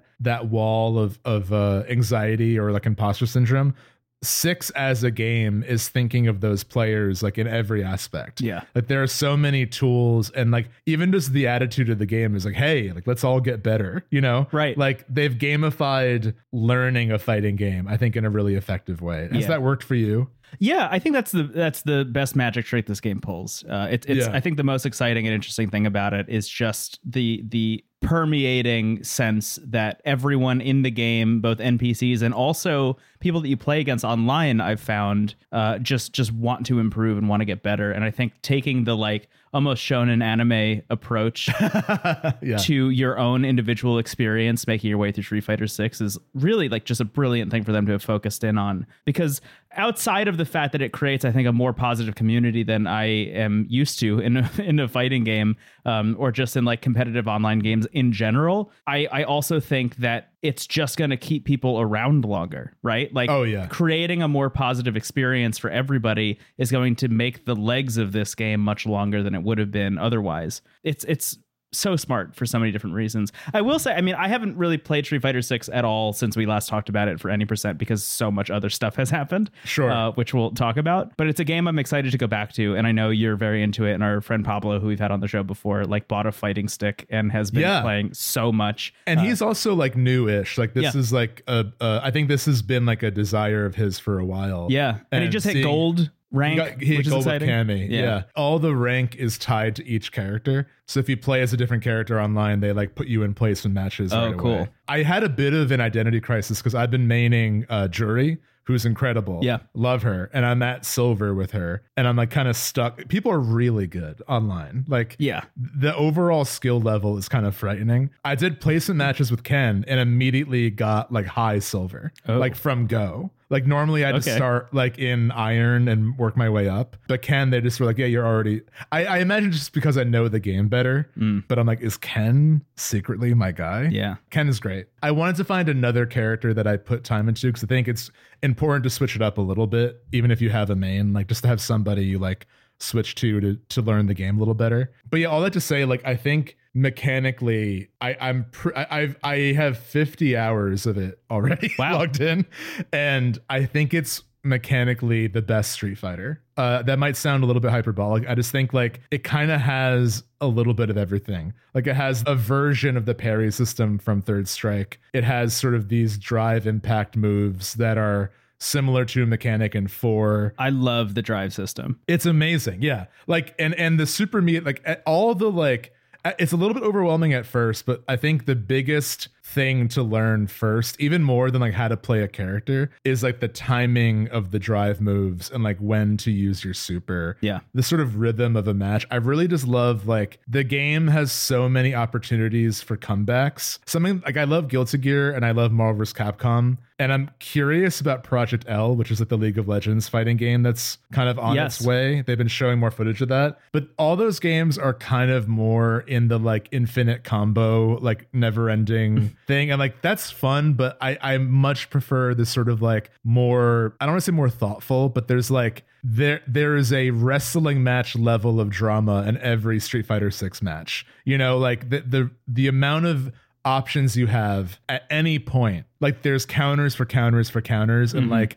if you think you're on a roll, like you can have someone in the corner going crazy and then they completely turn the tides. And that to me is like the sign of a good fighting game. Yeah. That's one of the reasons I think the drive system is so exciting. So the drive system allows you to, there's like a drive parry and a drive attack, I think, right? Those are the two buttons. Yeah. There's you can hold the parry button, which will like make your character blue and they'll strike a stance and they'll just deflect every attack. Yeah. Or if you do a perfect parry, it will like slow down time and like end whatever the other character is doing. Yeah. So it allows you in situations where you're absolutely getting rocked, which is usually the situation that I'm in, to like break free of that and kind of reset the match. And the drive impact is kind of like a smash attack where like every character has this color palette of paint and they'll like build up to a really powerful attack that will like kind of overpower whatever it's a very much like a smash attack. If it has the same kind of feel to it. And if somebody is not doing a drive parry, then you'll pretty much just blow through any block that they would try and throw up, which is really cool. Exactly. So it automatically gives your move priority over anything else that the opponent's doing, unless they're also trying to drive block, which is pretty cool. And there's also like nuance to it too. Like if you have someone in the corner and you hit them with the drive impact, even if they're blocking, it will bounce them against the wall of the level and you'll have like a very brief opening. Yeah. So like there's stuff like that makes the game feel very organic. And I just think it also looks incredible. Like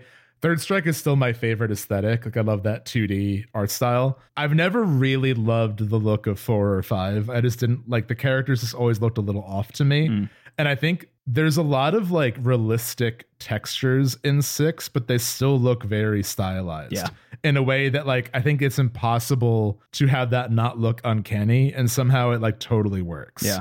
You know, and just the amount of personality, like when Zangief parries, he just flexes and like it bounces off his abs. When Blanca parries, he just like shakes his butt at whatever's happening. Like it's a game that makes me laugh constantly. And when I play with friends, if I'm like on the phone with them, my friend Andy and I have been playing a lot, and like we'll yell like at every match feels like a big deal. Also, huge shout out to the Discord. We have a fighting game channel, and everyone there is so A, really good at the game, and B, so supportive and like really encouraging. Like I've seen multiple times people be like, hey, I'm having trouble pulling this move off, and people will volunteer to like hop into a sparring session to like see what they're doing. That's so good. That's so good. Yeah. And like just my favorite thing to do is like make a room and just like spectate matches or play with people, and like seeing everyone kind of discover who their main is and like learn other characters too. And it's just really fun. Like I haven't done much of the like weird single player where you make a character who like befriends the masters, as they're called. I do want to do that, but I've just been enjoying like the core game so much and unlocking all the artwork. There's so much incredible artwork you can unlock just by playing arcade mode and stuff. I think it's a dream. The only thing I don't love is like the UI can be confusing, and like the battle pass is a little weird, but like you also really like it's all just like clothes for your avatar. I really have no reason to get it. Yeah. I will get the DLC characters eventually once they like release the first wave of them. They have leaked, so I know who's in there, and I'm excited for a couple of them. Oh. But I'm like pretty committed to Juri and Ken right now, so I'm busy. I adore this game. I'm blown away by it. You and I both bought Chipotle burritos to get some in-game currency during the break, which was funny. So I have most of the characters' alternate costumes, which I do enjoy having that, because a lot of the alternate costumes are like their original outfits. Exactly. Yeah. So like Juri gets the eye patch and like the hooded collar, and Ken has his like red gi, which is awesome. it's just the best time. It feels very welcoming and exciting. Like I feel like Street Fighter is a beloved and very established series. So I think that's what I was looking forward to, is like Guilty Gear, I'm so glad has become like a mainstream hit, but Street Fighter is such a known thing that when there's a new Street Fighter that like looks the way this one does, I think there's a level of interest that will bring way more people in. Yes. And I think that this game will retain a lot of those people. Yeah. So yeah, I think so too. I'm excited to play more of it eventually. I'll definitely get back into it when I'm done with some of the stuff that we're about to talk about. I get it. Yeah. It's become like, I like having a go-to game that I can just do like a few matches every morning or so, and this has become that for me. Yeah, the problem with me, I think, like the mental block I have about Street Fighter 6 is it's a little bit of a homework assignment for me because I don't know how to play the game very well still. So every time I sit down to play it, it's almost like opening up Duolingo to try and learn a new language in a lot of ways. You know, it's like you do need, like Duolingo makes it good because they have gamified learning a language, but also it is still a little bit of like a homework adjacent task. Yeah, you should hop in, like next time I make a room, I'll let you know, and I feel like that would probably be a less pressure than just fighting random people online, because it will just be like, you know, regular sparring matches. Yeah.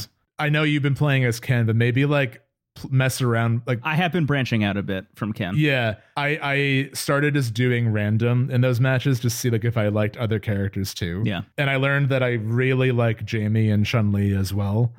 So it's cool. It also, I think it helps too if there's a character that gives you a lot of trouble, playing as them is like the cure to that. Like JP used to mess me up, and now I'm like, if I get close, he's got nothing. He's got nothing on me. I can destroy him. JP. Yeah, JP really fucks me up a lot too. Yeah.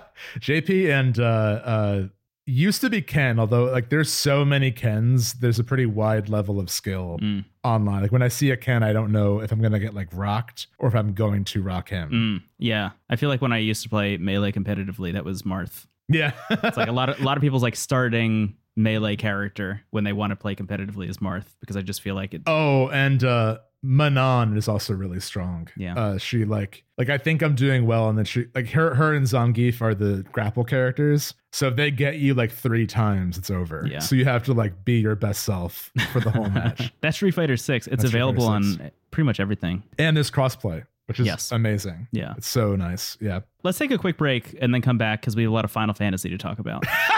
This is a dream for me. This is so funny. Yeah. Sounds good. Bye-bye. Bye-bye.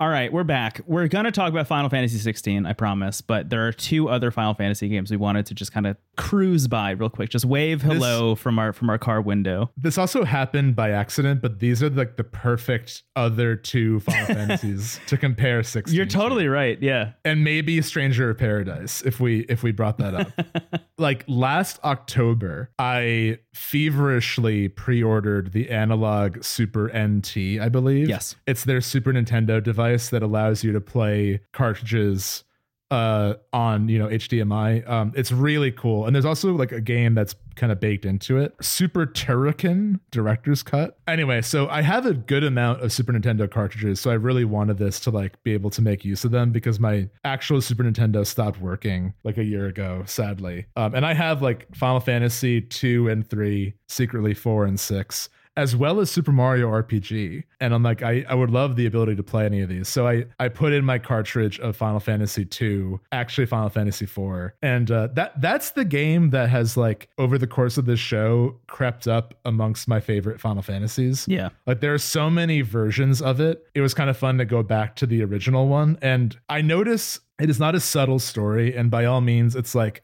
the first attempt of Final Fantasy to tell a more interesting story than they previously did. Mm-hmm. But I think it's still so ambitious and impressive. Like that's the thing we always come back to, is like this game in 92 is like really pushing the envelope of like expectation past even where it was established. Yeah. There are like that game famously opens where you are Cecil aboard the Red Wings. You're on this airship that's essentially just like bombing villages and stealing things from kingdoms.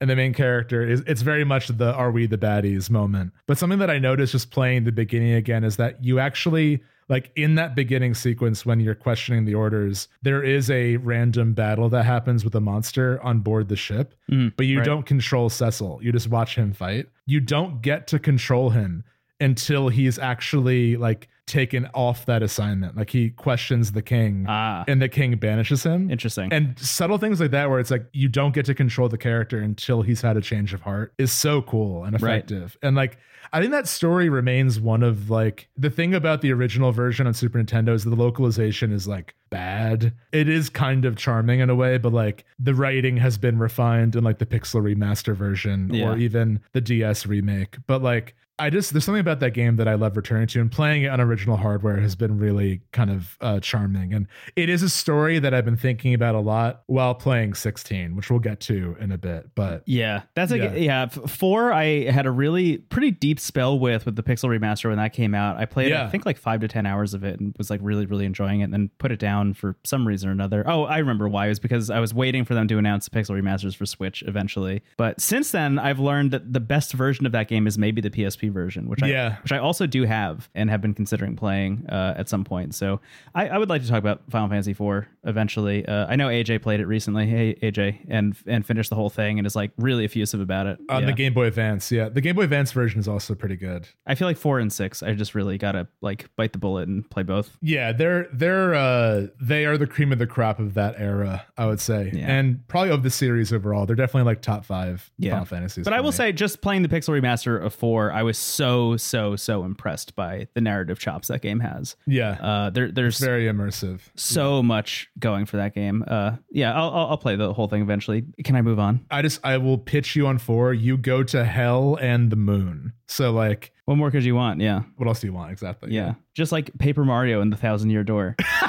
Kind of, yeah. The other Final Fantasy game I wanted to shout out real quick is Final Fantasy XIV, the online one. The MMO, the massively multiplayer online game. I'll just say in the context of Final Fantasy XIV, I, over the course of our break, have really kind of come around on the Steam Deck. Not that I was ever against the Steam Deck or didn't like it. I liked it a lot, and I've been very effusive about it since we got them. But the thing about the Steam Deck for me has been mostly using it as an emulation device. Like I've been mostly using it as like the most powerful emulator you could possibly have in handheld, which is great. I mean, you can play like Wii U stuff on there. You can play PS3 stuff. You can play like original Xbox stuff and PS2 stuff and everything below that. You know, that's really exciting and very cool. But I found personally that I was not really gravitating towards like larger PC games and console games. Like I tried to have the experience that I know a lot of our friends had with Elden Ring, where I like picked up Elden Ring again on the Steam Deck and tried playing through Elden Ring a second time on the Steam Deck. And I just holding that big chunky device, I just like didn't feel like I could get as into it as I wanted to. And over the course of the break, I kind of like forced myself to buy things that I would have gotten on consoles on the Steam Deck instead. Starting with Viewfinder, I picked up Viewfinder on the Steam Deck and played through that whole thing. And that was like a really fun little ritual that I had for myself and had a really good time with it. The next game I picked up was Borderlands 3 because it was $4. And I was like, this is actually the exact price that I will pay for Borderlands 3. Yeah. And had like a surprisingly good time with it. I didn't play enough of it to like talk about really, but I had a good time with Borderlands 3 on the Steam Deck and was like, okay, now that I've had these two pretty good experiences back to back, like let's kind of expand out a little bit more and see what's up. And the next thing that I tried to tackle was, how do you get Final Fantasy XIV running on the Steam Deck? Because I remember when the Steam Deck came out, it was like a whole weird situation. Like it was difficult to get Final Fantasy XIV running on the Steam Deck. You needed to like download a different launcher. You needed to like run it from desktop mode and like do a bunch of stuff, you know, which is not out of the realm of how the Steam Deck works. I feel like if you're a person who plays the Steam Deck and you have one, you know that there's a lot of like tinkering and finagling you need to do to get some stuff to work. Yeah, more on that with Baldur's Gate 3 in a moment. Yes. Yeah. But with Final Fantasy XIV, they eventually just released it on Steam. Like you can just get it on Steam now, which means that it just installs like any other game on Steam. And it does load into the launcher, you know, the thing that like makes you sign in before you start playing. But as soon as you get into the game, it registers that you have a controller, you know, because you're using the Steam Deck. So it registers it using like console controls instead of, you know, a mouse and keyboard situation, which obviously if you dock the Steam Deck, you could use mouse and keyboard if you want to instead. But I've just been playing Final Fantasy XIV in handheld mode on the Steam Deck. It runs really well. The battery life is surprisingly great while playing that game. And I just started a new character. I just rolled an entirely new character and was like, I'm going to start from the beginning because I haven't played in long enough that I was like, I don't remember how to play this game. And honestly, it's a pretty overwhelming video game in general. Yeah. So I was like, let me just start from scratch, go through the tutorial a second time, really just get into it. And I've been having a great time. I'm almost caught up to where I was the first time already, just because the ease of starting it up on the Steam Deck is great. I do know that there is a second launcher that you can get that allows you to skip the like password sign-in page,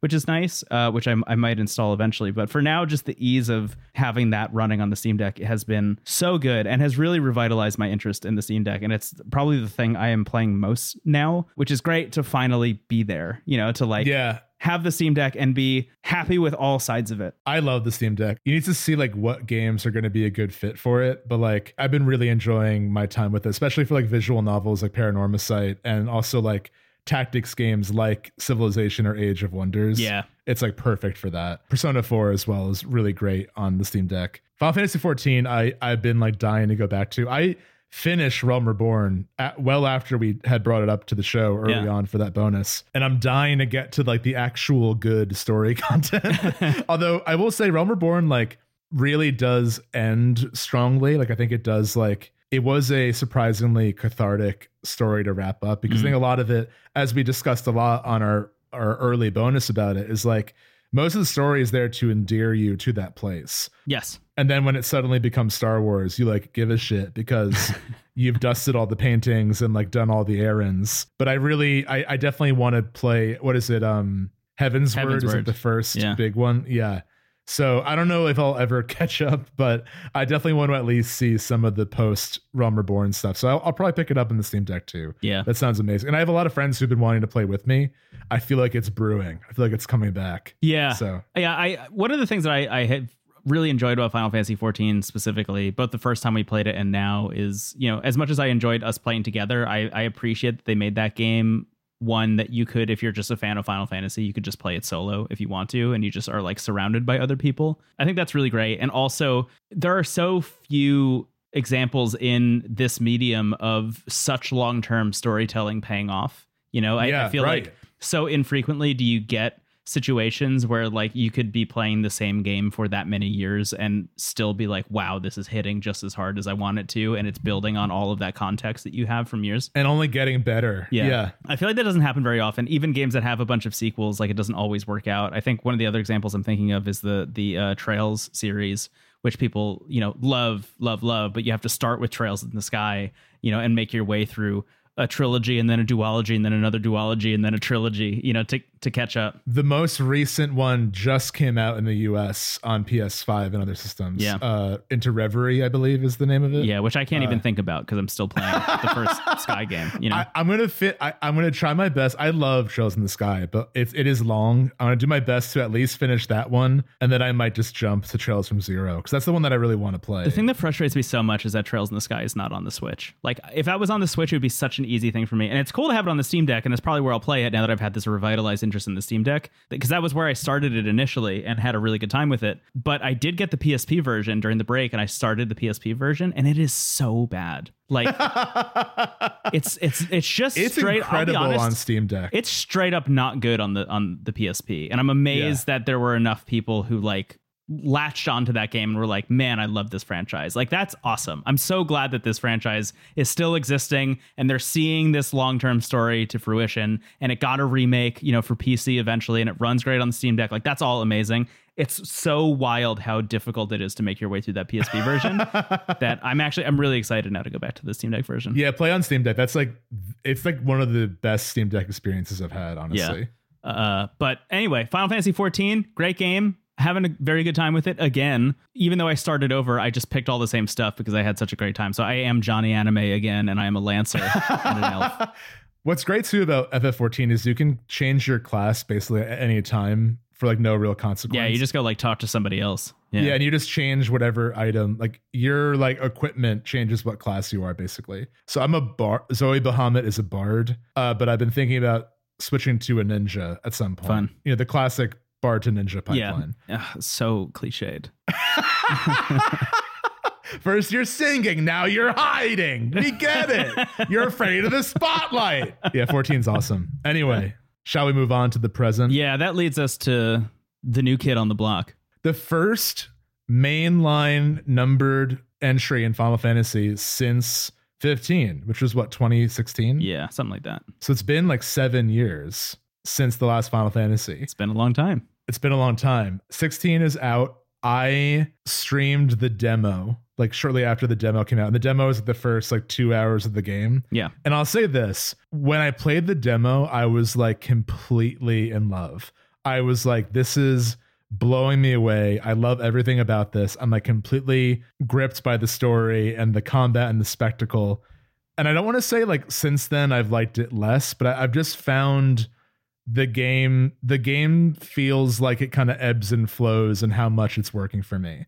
Like I think that there are sequences that I'm like fully gripped by it. And overall, I think it's a great game, to make that clear. Like I think it's a really good entry in Final Fantasy. I definitely get why it's divisive and I share a lot of the critiques, but I think overall, like the combat is really good. I think the story is interesting and the characters and the vocal performances, I think really carry a lot of the narrative side of it. Yeah. Like, oh my God, the voice acting is so Ralph Ineson as Sid like deserves an award. He's so good. Unbelievable performance. Yeah. It feels like the first, like, I think he's done some voice work. I think he's in Diablo 4 as well, but like he's relatively new to video games, and it feels like the most successful like celebrity voice credit since Martin Sheen as Elusive Man. Like it feels like that like iconic level of a performance from someone who's like more known for like TV or movies. Yeah. But he also, I feel like I could see him kind of taking a J.K. Simmons route where he's this like very prolific character actor that just has such a distinct voice that he inevitably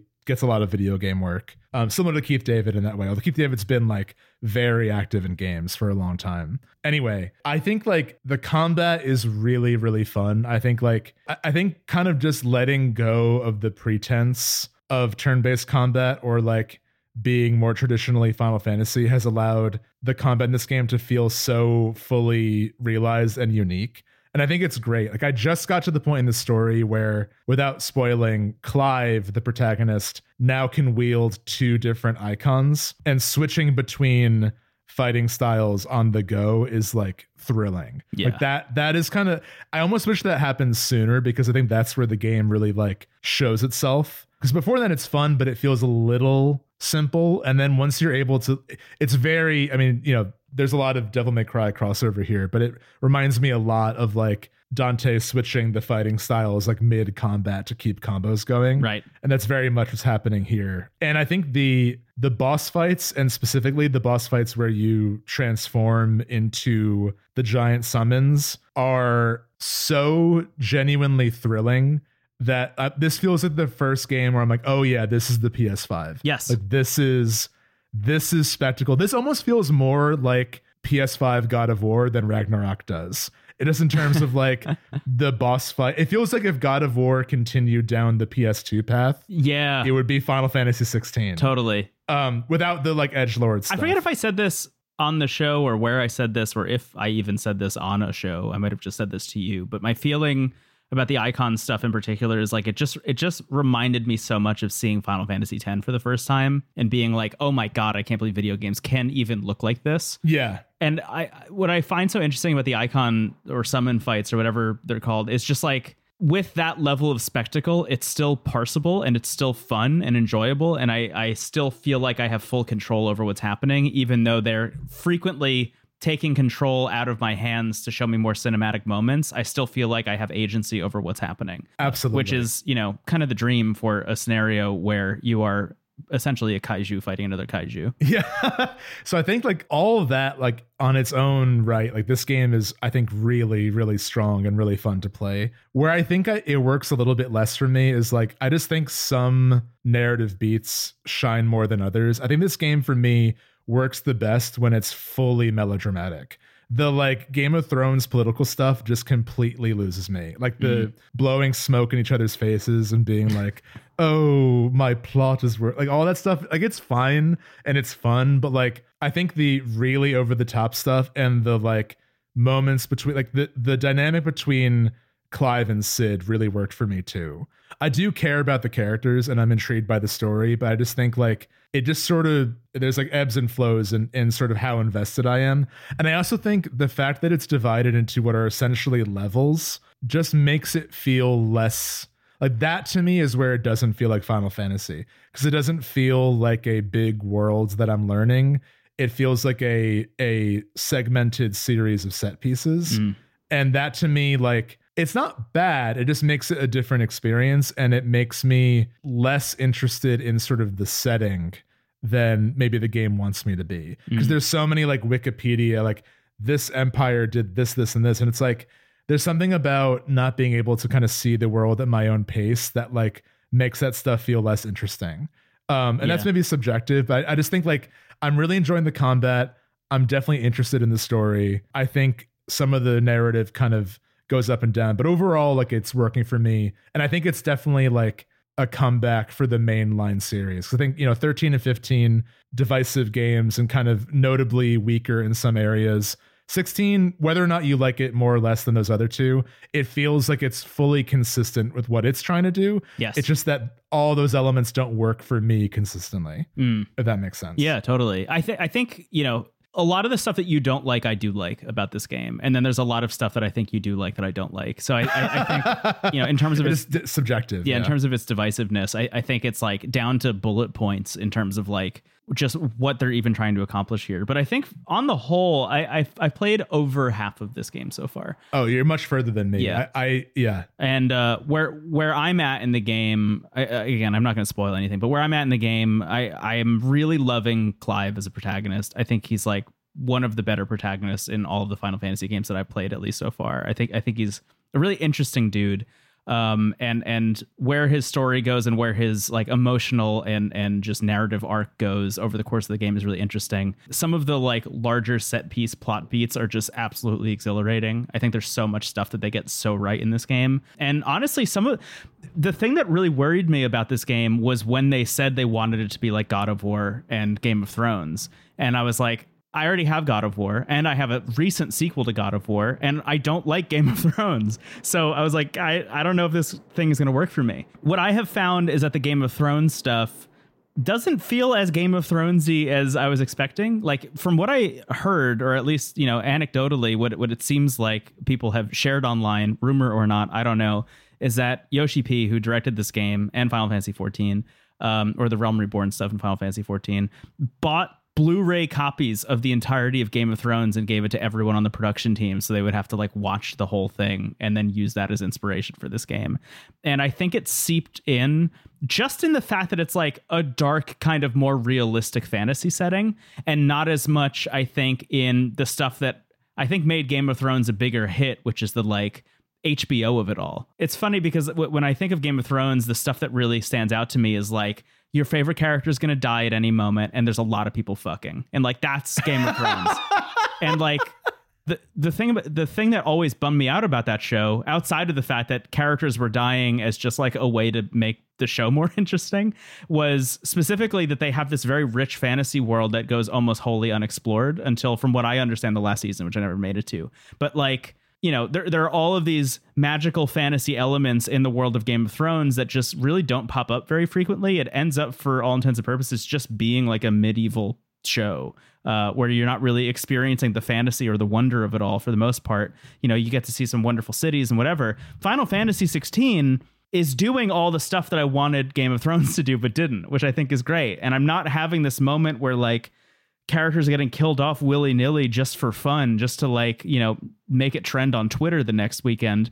Like if somebody dies in the game, it's a big deal. There's a huge one in the beginning of the in the demo, which I won't spoil again if you haven't played the game, but like the demo ends with a character dying that's like so wild and like such a I think bold move. And I think the best, I'm also not that big of a Game of Thrones fan, but I recognize that like the really iconic deaths in that show feel similar. Like I think there's sort of like, at its best, it feels like a deconstruction of fantasy, and at its worst, it feels a little bit like how Walking Dead ended up, where it just felt like, who's gonna die this week? Yeah, But the show feels a little bit almost embarrassed to be a fantasy show at times, which from what I understand, the books do not feel that way, which I haven't read, but I've been told that the books don't feel that way. And what I love about Final Fantasy 16 is it's so unabashedly set in this Final Fantasy universe. Like, absolutely. They are so open about the fact that like some people know magic and some people don't, which is a whole thing that we could get to.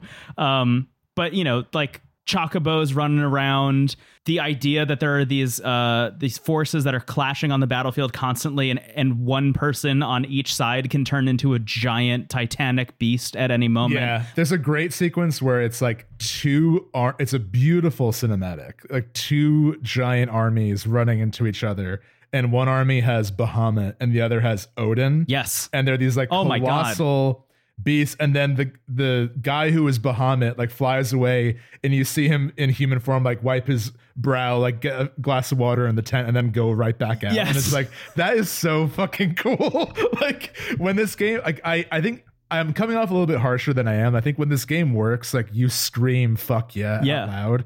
And I think that that's really fun. Honestly, that same sequence, seeing Odin riding his horse over a mountain was like, just the scale of it is so hard to describe until you see it on the screen. Yeah, it's really impressive. And that's like, I think that's harder to do than it sounds.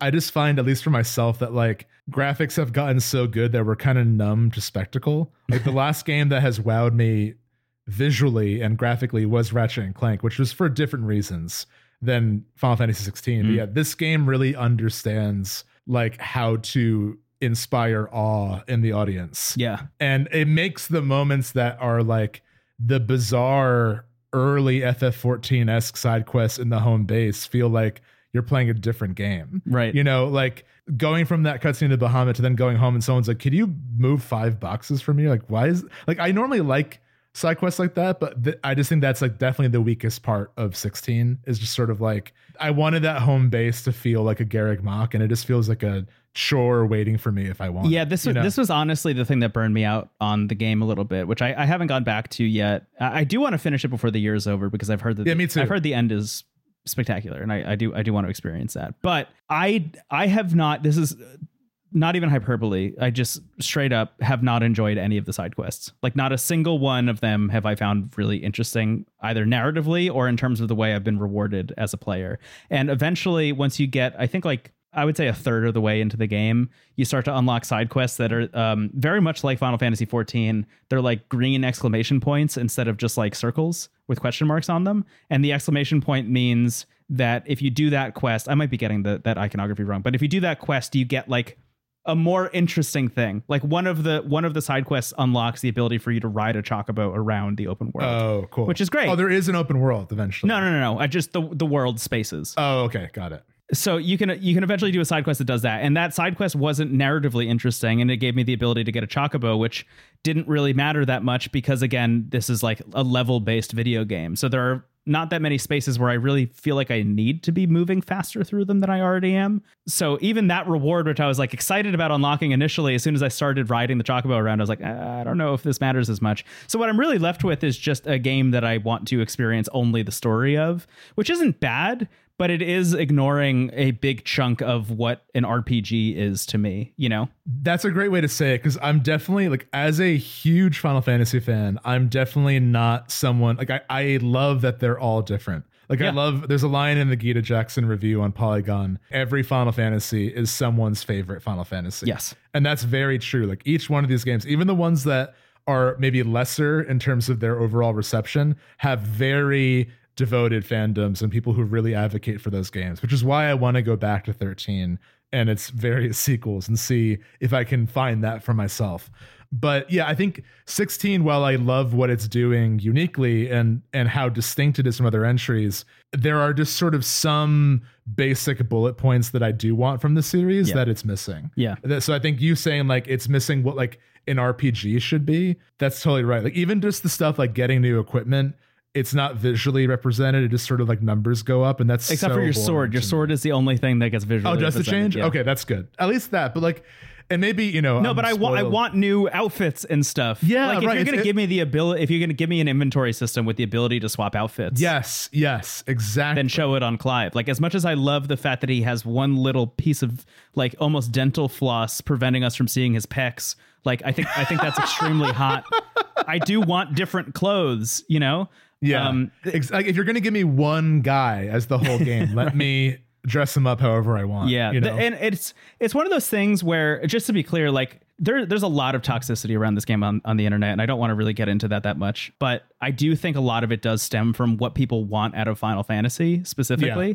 And to be clear, at least where I'm coming from, and I know where you're coming from too, because you and I have talked about this a lot over the years on this show, is like you and I just want every Final Fantasy to be its own thing. Right. And I feel like the thing that this game gets wrong about Final Fantasy specifically is that it didn't commit hard enough to being its own thing. I think there are a lot of things where it tries to be other Final Fantasy games that holds it back a little bit. Like, it almost feels like they just wanted to make God of War. Like, they didn't actually want to make Final Fantasy at times. There are moments where I feel like this game is trying to just be a like PlayStation, Sony Studios over the shoulder third person adventure game, like a Last of Us, like a God of War, where it then tries to be Final Fantasy instead, but like doesn't really do either of them justice entirely, which I think is a little bit of a bummer in times. But at the end of the day, like the complete package is still one that I'm having a good time with and want to see through, and like I'm enjoying the story and the characters enough that I'm probably going to continue playing it.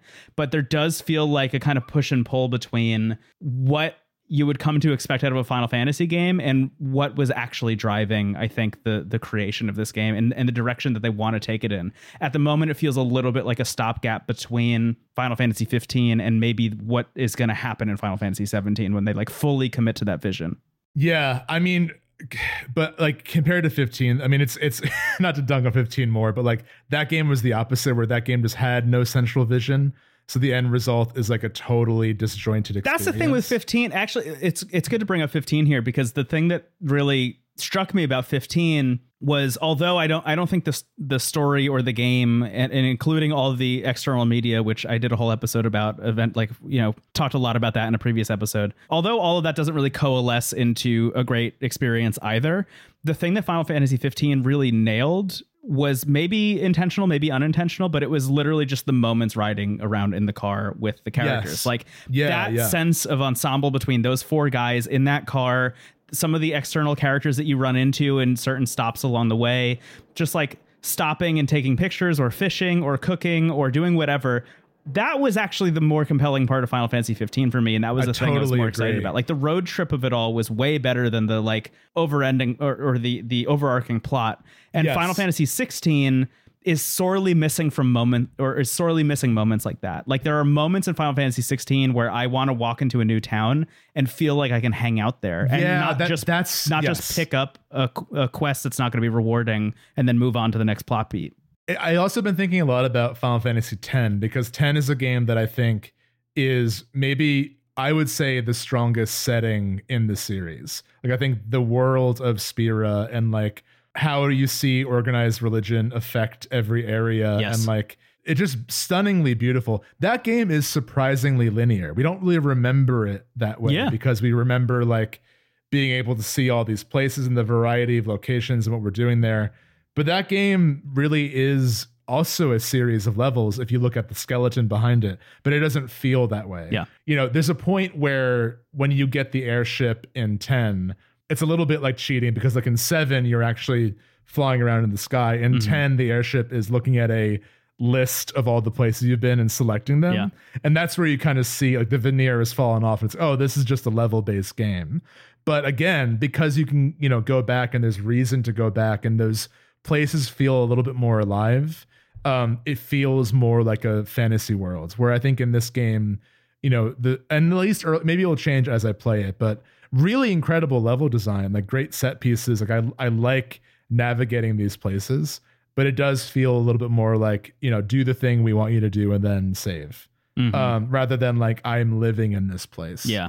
Yeah. But it's also like, again, like it's kind of hard to say, because I think it's easy to say there would be a way for 16 to have a little bit of that ensemble and world of 15 and kind of be like what we want it to be, but it's so laser focused on the combat and the like almost score chase element of like doing levels again to get better scores. That, again, I think you're right. It's like that is what the game wants to do. They should have even dropped the other stuff even more. Yeah. If it's not even there, we won't even think about it because it's not what the game is trying to do. Yeah. Not to bring up the thing we always bring up when we're talking about stuff like this, but it's very much, I think it could have benefited from some design by subtraction moments, you know? Yeah, totally. All that being said, again, I think like, I imagine it will come up on Game of the Year. Like I think it's a really strong game. And I think it's a testament to this year that this game like got weirdly bumped in my like to play list just because there's so much out. Yeah. But I am impressed by it. It's not, and it's, I'll be honest, like, this is not how I want Final Fantasy to be. Like if you ask me like what's your dream Final Fantasy, I would not say Game of Thrones God of War, one guy the whole game, but they're doing it really well that I get why this was the goal. Yeah. I'm sold on the vision of the game, and I'm enjoying it. But yeah, I mean, like, and that's again the beauty of the series. Like there's a favorite entry for everybody. I love the like 7 to 10 era. I love 4 and 6. Mm-hmm. You know, and I think what I'm most excited about is as the series continues, seeing where this era fits in. You know, like we won't really know where 16 falls in line with the series. What directions was it leading to? Like, where did it come from until like 18 is out, you know? Yeah, and like, right. I think we all need to be a little bit better at like giving games time to breathe before we like give them their merit, you know? Yeah, pass final judgment, right? Right, because it's just funny how like quickly that stuff changes. Yeah. Again, not to dwell on this conversation, but I think about like everyone demanding Zelda go back to the 3D style when everyone was demanding it change when Skyward Sword came out. Mm-hmm. So you never really know where creativity is moving. But as it stands, as of right now, I think 16 is a really fun game. I would recommend it if you have a PS5. I think it's a good game. Yeah, I think it's a good time. Like you, just to be clear, even though I was very critical about it, I am like loving it. I'm having a really good time with it. I love the combat. I think it's incredible. I think Clive is awesome. I think he's a good lead. He's so he's good. Much softer than he comes off. Yes. Which I think is the secret ingredient. Because I think there's a version of this game that could have starred Jack. I was about to say, yeah, there is a Limp Bizkit like edgy Spencer's Gifts version of this game that I wouldn't want to play. And he's a little bit more, he's just very hurt. He's a very sad character. Yeah. And you know, I think it's effective that you begin the game with like there's a time skip like in the early hours where you start the game as like teenage Clive and you see him, you know, in his formative years, and then there's a time jump to the present, and like that really worked for me. Yeah. And I think Sid is like amongst the best Sids of Final Fantasy. I love that character. Probably the best one outside. I mean, for me, he's only rivaled by Sid as the shopkeeper in Twilight Town and Kingdom Hearts 2. You didn't like Sid Highwind in 7? He's very sad. Very sad man. You know who's also an underrated Sid? There's a Sid in 14 that you'll meet later on in Realm Reborn, who's like a very handsome, very like Deus Ex Machina Sid that I think you'll enjoy. Okay, I'm very interested in that. I'm excited to get there. All that said, I'm going to finish Final Fantasy 16. I like it a lot. I have some issues with the way the story is going that I won't get into until we talk about it more holistically, I think, one day. Yeah, we'll do like a spoiler discussion at some point. Yeah. If you play more of it and I finish it and stuff, we could talk about it more. I'll just say that a lot of my critiques about the narrative are echoed by other better writers on the internet. So you can go find some of that stuff. But all in all, I think it's a really interesting direction for the franchise to go, and I'm excited to play more. Yeah, I am curious, like what will stick. Like, I as much as just I think Clive. like no, I just mean like in terms of like what is 17 like. Yeah, there's so many directions for the series to go, and I don't know if just Clive, Stephen. Just Clive. Clive is going to be in every Final Fantasy game from now on. He's the new Sid. He's the new Sid, except he actually just is the same Clive. Clive's Bizarre Adventure. All right, let's take a break, and we'll be back with a few more games. Yeah, great. Bye-bye. Bye-bye. Hello again. We have even more video games to talk about. I hope you're still with us. One of the most anticipated games of the year for me was not Final Fantasy 16. It was not Street Fighter 6. It was, in fact, Remnant 2. the sequel to Remnant from the Ashes, a game you and I championed when we first played it, I think in 2018. I think it was the year after, but it was early on. Yeah. It was early on in our time. Yeah. Around when it came out. Early enough that it was in our Game of the Year episode, whatever year it came out. You and I like that game a lot. If you don't know about Remnant from the Ashes, it was a game that was pitched, I think, to a lot of people just as Dark Souls with guns.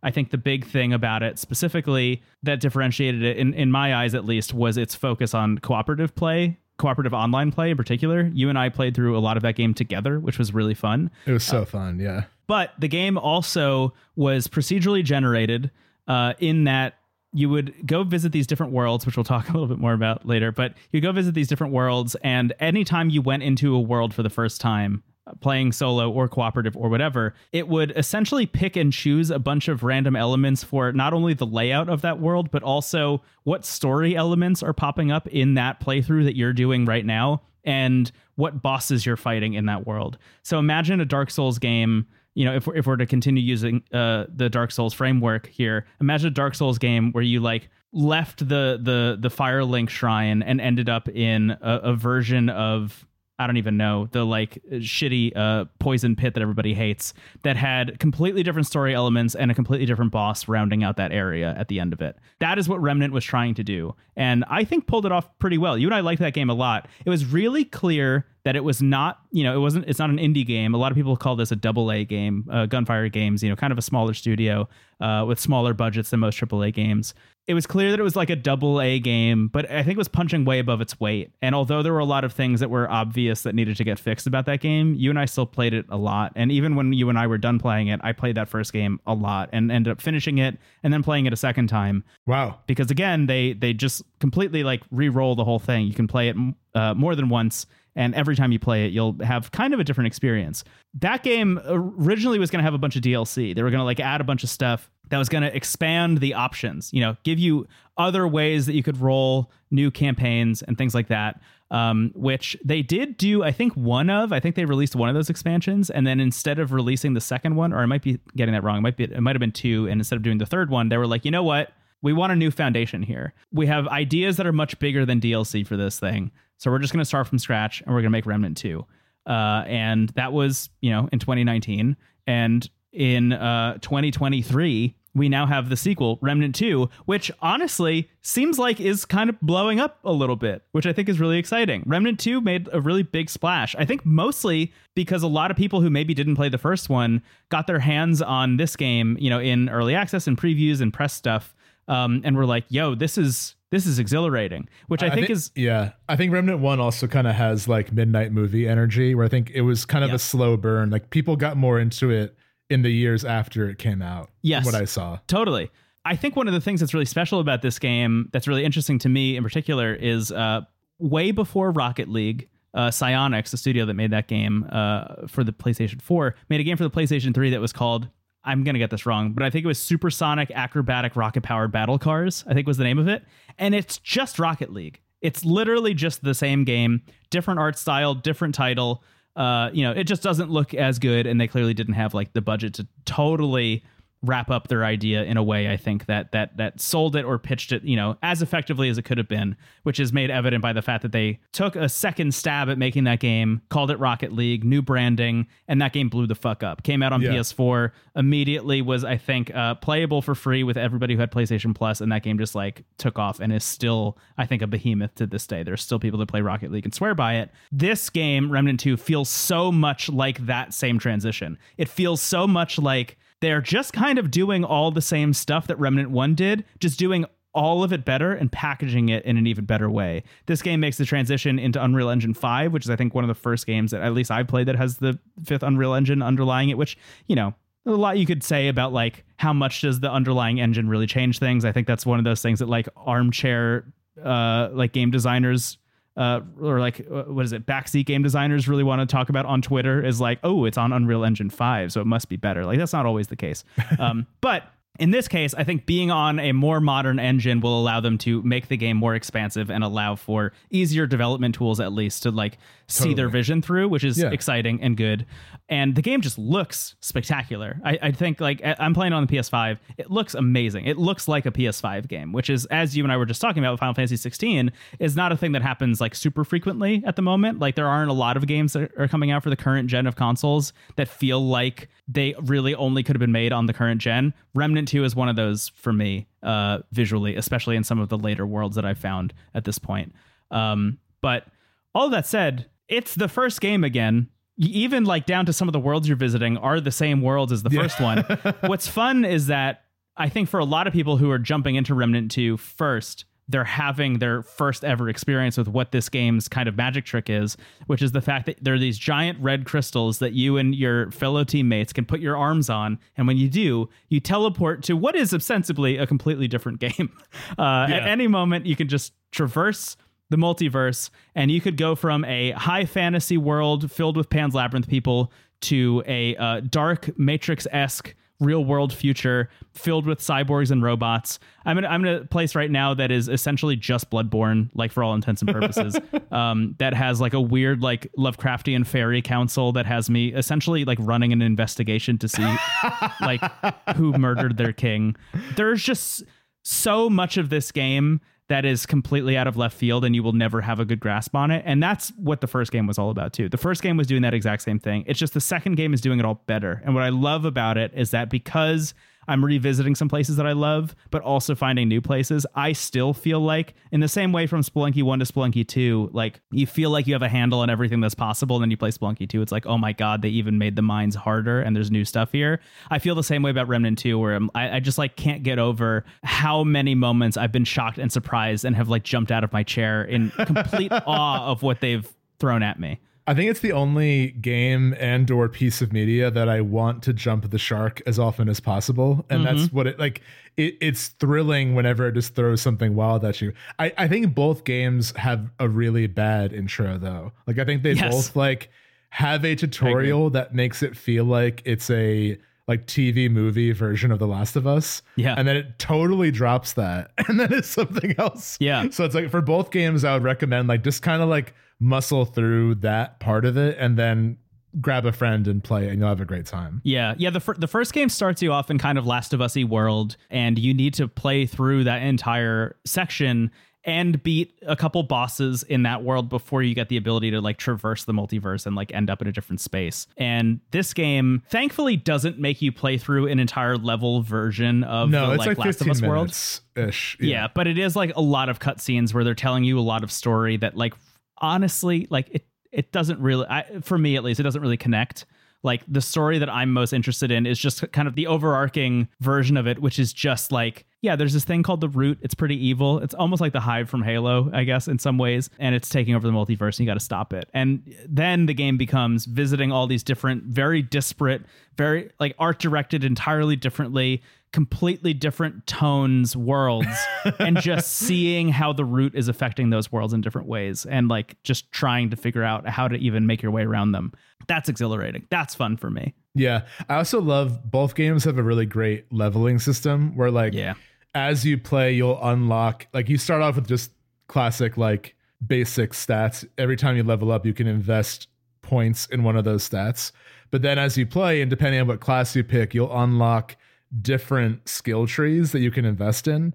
It reminds me weirdly of Disco Elysium, where like that game, as you played, you would just unlock different skill trees, and in that case they'd be way more out there. Like when I played for the first time, my character wanted to become a magnesium based life form, so that was just one of my skill trees that popped up. So you know, it's a little bit more grounded than that, but not by much. It's still pretty out there because it's Remnant 2. But I've been enjoying playing it. I haven't played as much as you, but I definitely think we'll play more together, and I've been enjoying that a lot. I've played so much, Steven. I've played so much of this game already. So here's the thing about Remnant 2 that's really working for me. Remnant 2, even more so than the first one, I think, first of all, gets the loop right. I think, I also spent a lot of time through our break playing Diablo 4, which I wasn't really planning on talking about a whole lot, but Diablo 4 is the first Diablo that I've really connected with. I think it's the first one where like I understand why people like that franchise and you know have been excited about a fourth entry for a long time. I got into that game and started to get into the rhythm of like leveling up my character, coming up with a build that I think is like fun and suits my play style, going into and out of dungeons and experiencing that like kind of almost random loot hack and slash experience. Like that all worked for me. What I have found is that Remnant 2 though is doing what Diablo is trying to do, I think, better than Diablo in a lot of ways. I think like the looter shooter thing that a lot of games have gone after, like Borderlands does it, Destiny does it, Remnant is doing it. I think Remnant 2 actually does it best of all of the games that I just listed, because specifically they have not only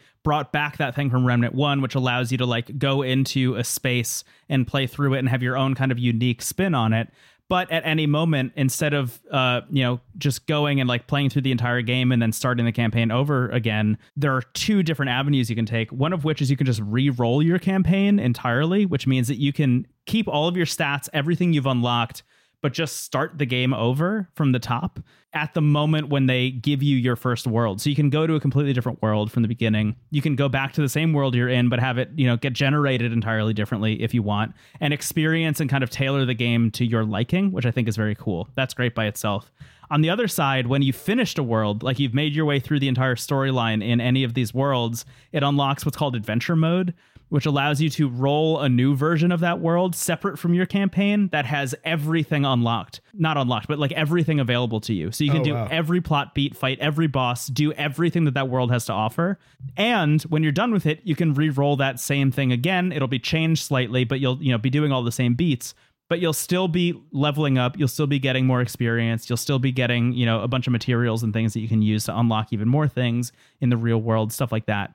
All of that is very cool. I love that. On top of that, one of the things that I've been more interested in and have been having a really good time with, surprisingly, is also when you go up to the crystal, you have your choice of all the worlds you can choose from. You can jump into adventure mode. And there's another section that's called join game, which is how you would like join the game if you want to play co-op with somebody else. But it not only shows you the people who are on your friends list who are currently playing Remnant, whose games you can drop into and drop out of at any moment, but it shows you a bunch of random people who just have their games like open to randos. And you could just jump into somebody else's world and just play alongside them for a little bit, which I've actually had a really good time doing. Just finding somebody who's like done a world that I've already finished, and jumping in, being like, okay, I'm going to kind of like guide you through here. I'm going to, see if okay, you're in the root nexus. You're probably stuck on this one boss, which is really hard to do. It's just one person. Like, let me jump in and help you out with that. And that's been really fun and really rewarding. And what it means is that I've experienced a lot more of the game than it seems like I have, because I think in the campaign, I'm like, I don't know, 30% of the way through or something. But adventure mode on the like Pan's Labyrinth world, I have like, I think 10 or 11 hours just in the adventure mode. And then I probably have another 10 hours playing co-op with random people on the internet. On top of that, you and I played together. We had a really good time. Yeah. I've been playing with our friend Brendan Klinkenberg and our friend Killian, which has been really fun in the Bloodborne world, specifically because Killian was stuck in the Bloodborne world. We went and like finished that the other day together as a trio, which was really cool to play with 3 people. Yeah. I just think this game is spectacular. I just think it's so good, and it's giving me everything I want, and I'm constantly surprised by it. I love how outlandish they've gone with a lot of the unlocks that you can get. Whenever you beat like a named boss, it'll usually drop something that you can bring back into the real world and craft into like a modification for your gun that makes your gun even weirder, or like an entirely new weapon. I just got this gun that's called like the Cube gun that shoots like these ricocheting bullets that also generates a shield around me. I got just straight up the javelin from God of War Ragnarok that just, does the exact same thing. Like I can use it to fight people melee close up, or I can throw it and then it immediately goes back to my hand. I got at one point like a big staff that I can use to like just project a spectral deer out in front of me who just like runs their horns through enemies in my way. Like there's just so much cool shit. I wasn't expecting spectral deer to come up twice in this episode, but here we are. It's true. I just have been so blown away by Remnant 2, and it seems like a game that not only gets everything right, but also has enough replay value that I think I'm going to be playing it for much longer than I was anticipating. Like I'm not bouncing off at all. I find that Remnant is the game that I'm booting up most times when I have time to play a game right now. That's so good to hear. I mean, I definitely enjoyed it when we played together. I need to play more of it before I have like a fully formed opinion. I think when you play more of it, you're going to be on my level. Yeah, I will say I find the difficulty kind of off-putting. That's like my one gripe with this game is I think the way it's hard and like when we streamed it, we were trying to go down a series of stairs for like an hour, and I did beat that, by the way. I just don't know what we were supposed to be doing, and I feel like it has this sort of like retro level of difficulty where it's hard because it's like it's just hard to like obtuse, understand. Yeah, and like that can be fun, especially in a co-op session. But that's like my one major feedback is like I think it can be like in bosses I enjoy it more, but just in like navigating an environment, I think this game could benefit from being a little bit more like go with the flow, you know? Yeah, they try and spice things up where it's not always just like you enter a room and there's a boss and it's Dark Souls. You know, there are moments like the one that you and I experienced on that stream where the boss, quote unquote, is actually just like environmental hazards and like problem solving and puzzle solving. Which I think it's one of the newer additions to this game. The first one didn't really have as much puzzle solving. Like the world that you and I were in that we're alluding to right now was like almost Indiana Jones adjacent. There's like a lot of like dungeon crawling and kind of Uncharted-esque like puzzle solving that you need to do. And that boss, quote unquote, is like the culmination of that, where you just need to like make it down this set of stairs that's constantly trying to electrocute you. And there's like a lot of enemies coming at you. There's like a lot of stuff you have to manage. It feels a lot like a Destiny raid in a lot of ways, which is kind of fun, but it is tough. And it does take a lot of attempts to make your way through. I will say, after our experience playing together, that was really actually what set me off on my path of like, I'm going to re-roll the campaign a bunch of times. I'm going to experience a lot of this game. I'm going to do an adventure mode. I'm going to jump in with randos. I'm going to like play with other friends. Where I'm at now is I have a build that I feel really good about, because you can dual class eventually. You can pick a class and then eventually you can get like a key that unlocks a second class, and you can have two simultaneously, which is really fun. You can just like level them both up and like swap them in and out as you will, which is really fun. There's a bunch of classes you can unlock that, like ones that you can't start with, that you eventually just like get through playing the game, which is very cool. But through all of that, like finding a build that I like and then playing the game just a lot on my own, I've just leveled up a lot. Like my character is just like unstoppable now, which is really fun. And I've experienced so much of the game that I feel like I'm at that point that is so exciting with Souls-likes, in my opinion, where you've gone from I am terrified of every interaction to like, I think I could probably make it through most of this world. You know, like there's a point in Bloodborne where you go from, I just want to see more of what this game has to offer me. Same thing with Elden Ring. Like once you get like halfway through Elden Ring, it becomes less of like you're not being careful when you're entering new spaces, but you do feel a little bit more equipped to handle them. There was a point near the end game where I was seeking out dragons to level up, which would not be a thought I would even have in the first like 20 hours of that game. And that's kind of where I'm at with Remnant 2. Even though I'm pretty early on in my own campaign, I'm at the point now where I am going up against harder things just to experience it, you know, and just to like get more experience and get more like weird drops to unlock more weird weapons. Which is a really fun place to be. I just think this is great. I really think this is one of my favorite games of the year. This is probably going to be pretty high on my list by the time the year is over, if I was to guess. Yeah, I got to put more time. So I have enjoyed what I played, to be clear. I want to see the things you've seen. Yes. Again, I think once you've experienced some of the stuff that I've experienced, and you know, bashed your head against the wall of some of these bosses and encounters and made your way to the other side of them, I think you'll be really stoked about where this game goes. I'll probably also hop into some random games too, because my class is a medic, and I feel like that would probably be a pretty welcome class in a lot of groups. Yeah. Right now I am the gunslinger and the handler, which is the one that has a dog. That's awesome. Which is really fun as like a dual class to have, because I'm not only like really powerful as the gunslinger, but because I have this dog companion who like heals and, you know, helps and attack and like draw enemies away. I kind of have the best of both worlds, where like I'm playing the class technically that's like built for solo play, but also I have all of the gunslinger abilities, which just make me like super powerful, great ranged attacks, stuff like that. It's so fun to mix and match this stuff. It feels like you really can't go wrong with the dual classes also. It feels like you can kind of make anything work. That reminds me too, we forgot to mention the dog in Final Fantasy 16, Torgal. Oh, Torgal's the best. One of the best Final Fantasy characters. I love the dog so much. It was so funny how before that game even came out, they were like, and you can buy a $150 Torgal plushie, just because we know that this thing is going to be a huge deal. It's it's a dark enough game that moments of levity are really like Sid and Torgal do add a lot to having this like found family in that game. Yeah. But anyway, Remnant 2 didn't mean to accidentally steer it back to Final Fantasy, but that's kind of what I'm here for. So I mean, Remnant 2 frequently steers it into Final Fantasy territory, to be clear.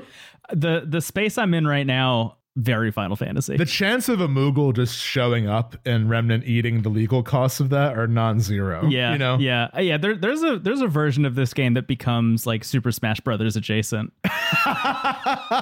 Remnant 3 is going to have NBA Street Volume 2 in it. Didn't you compare Cannon Spike to Remnant? I was thinking about that, like in terms of the Dreamcast connection. Yes.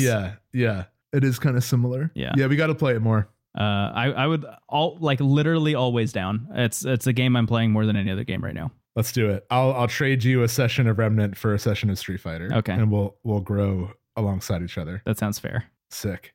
Cool. You want to take a small break and then get to our last game? Yeah. Wow, we're finally there. Sounds good. Bye-bye. Bye-bye.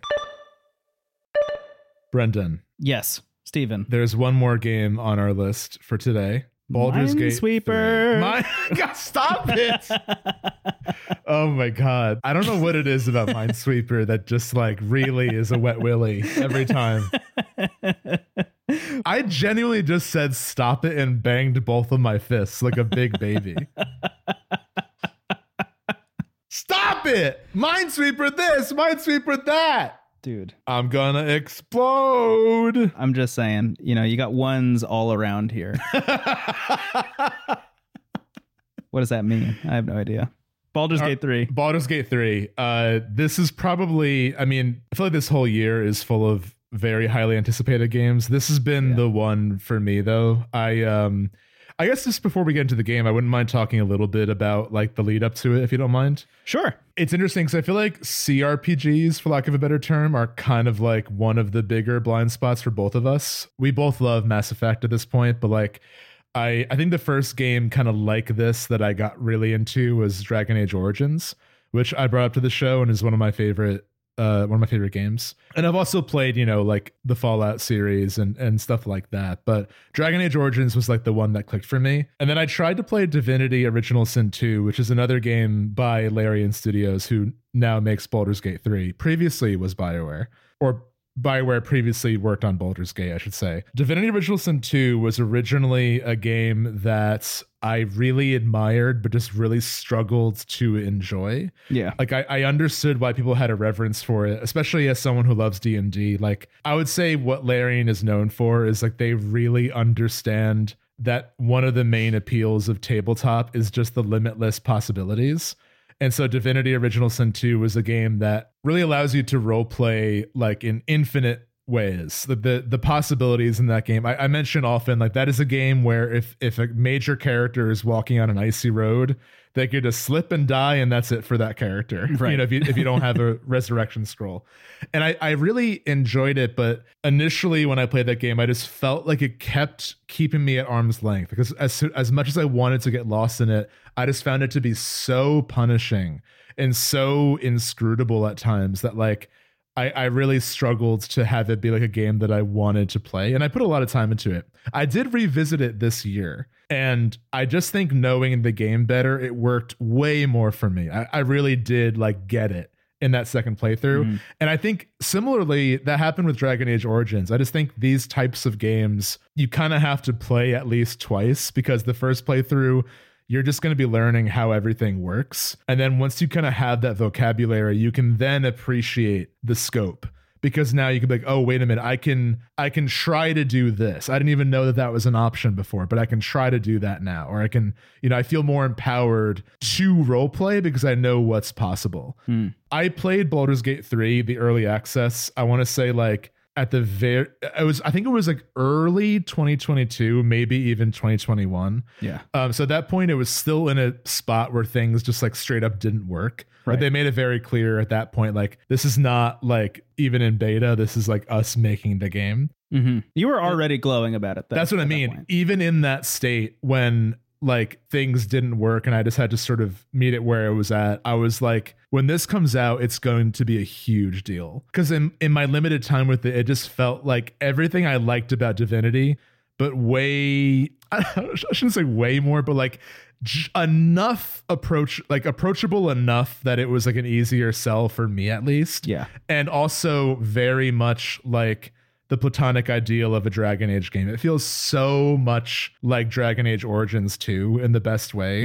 Where like you have the campsite, you have these characters. The biggest thing is that like the dialogue with the characters are, you know, these like fully animated, incredibly voice acted moments. Yeah. That just like, you know, in Divinity Original Sin 2, there is a little bit like the narrator has to do a lot of that, and like only so much is animated because it's always from that sort of a, you know, tabletop view. I just felt like, oh, when this game comes out, it's going to be like the carrying of the baton from like the best of BioWare. Yeah. And also the best of Larian. And I was right. It's the best game ever. That's the show. If you like us, you can follow us at Into the Cast. No, I'm kidding. But like, I am in love with it. Like, I just think it really, like, I'm glad that my hunch, at least for myself, has proved true. Yeah. And I think that it really is like immediately one of the most impressive role-playing games I've ever played. Like, without being too hyperbolic, you know, the game just came out. I think it's easy to have that like glowing view of it when we don't know the game that well, but I've played a disturbing amount of it, and I'm still pretty early on given the scope of the game. But like, I really love the world. I love the characters. I love who my character is becoming. And I'm every now and then I'll have to look up a guide if I'm like stuck in a certain quest, like what should I do or did I miss something? And I'll loosely just gloss over what like could have happened, and every time I'm like, what? Like, you know, just knowing what's possible even in the early hours of the game. Just for context, I am in just past what was available in the finished early access. So like the game is kind of loosely divided into acts, and I'm like approaching the end of Act 1. So like you can it's kind of hard to map progress in the game because it's so open at a certain point that like you can really go in any direction. And you know, I'm sure as the game continues, you know, to reach more people, we're going to see crazy runs of this game. Yeah. But overall, most people are going to like meet like, you know, I'll get into how the game opens, but most people are going to be led to like the first kind of chapter. The game revolves around this village where there's like tiefling refugees and druids, and that's sort of like how that conflict resolves is kind of the first chapter. So I've like finished that, and I'm beginning the next beat of the story. But it's really hard to put into words. Like, there's so much to talk about that I'm like at a loss of what to praise. But I think that feeling that you get in the best moments of Divinity, where you really feel like you can approach a scenario any way you want to, you know, you can like just like go up to like a guard and get into a fight if you want to like brute force your way through a scenario. You are rewarded for role playing in more ways than one, to the point where like when you make a character, you choose their background. So my character is a dragonborn monk who is a folk hero. So whenever I go out of my way to like save the underdog, I get points of inspiration that let me re-roll. And every character has that. And like, that's just one example of the game kind of encouraging you to think about like, who is your character? The game is not about like being the strongest or, you know, unless you want it to be. And that's the thing. It's like the game is really, it is so impressive at how many angles you can meet it at. And like, I kind of want to hand it off to you because I want to hear how your experience has been going before I get too into the specifics of like how it opens and the characters and the combat and stuff. But how has it been working for you? Because I know you haven't, even, you know, amongst the two of us, you have less experience in this type of game than I do. Yeah. Really resisting the urge to make another Minesweeper joke. It ain't no Minesweeper. Yeah. All I'm saying is I love clicking on those ones. I, like you, tried to revisit Divinity Original Sin 2. You and I played it a couple of years ago for the show, and then revisited it recently. You brought it back to the show, and that encouraged me to re-download it and give it another shot. And again, I could not get into it. Like, I just found it a little bit too obtuse and almost too open for me to even really fully understand how to play it. And the thing about Divinity Original Sin 2 for me was I don't feel like the game was really interested in teaching me how to play it also. Yes. They're just like, here's every opportunity, here's every option, here's everything. Just good luck, go for it. Which is freeing and exciting, I think, for some people. And for me, I was like, I need something here. Like, I need you to give me something. Exactly. I felt the same way the first time. Yeah. Which is why when I went back to play it again, instead of creating a character, I just picked one of the ones that they let you choose. Because got it. Just like you can do this with Baldur's Gate 3 as well. But instead of creating your own character in Divinity Original Sin 2, you can just like pick one of your potential party members. Like, there are a bunch of party members that you will eventually pick up, and you could just play as them instead, which is cool. And in Baldur's Gate 3, I was like, you know what? I feel like the actual definitive experience here is like, you need to make your own character. I feel like picking a pre-rolled character in this game specifically is a little bit of like maybe on your second or third playthrough, do that. Yeah. So create a new character, was really kind of anticipating having similar issues to Divinity Original Sin. Cause I mean, just from like marketing material alone, it seemed like the game was very similar, right? So open-ended that it could be daunting and almost even paralyzing in the ways in which it was going to be difficult to figure out what was an option.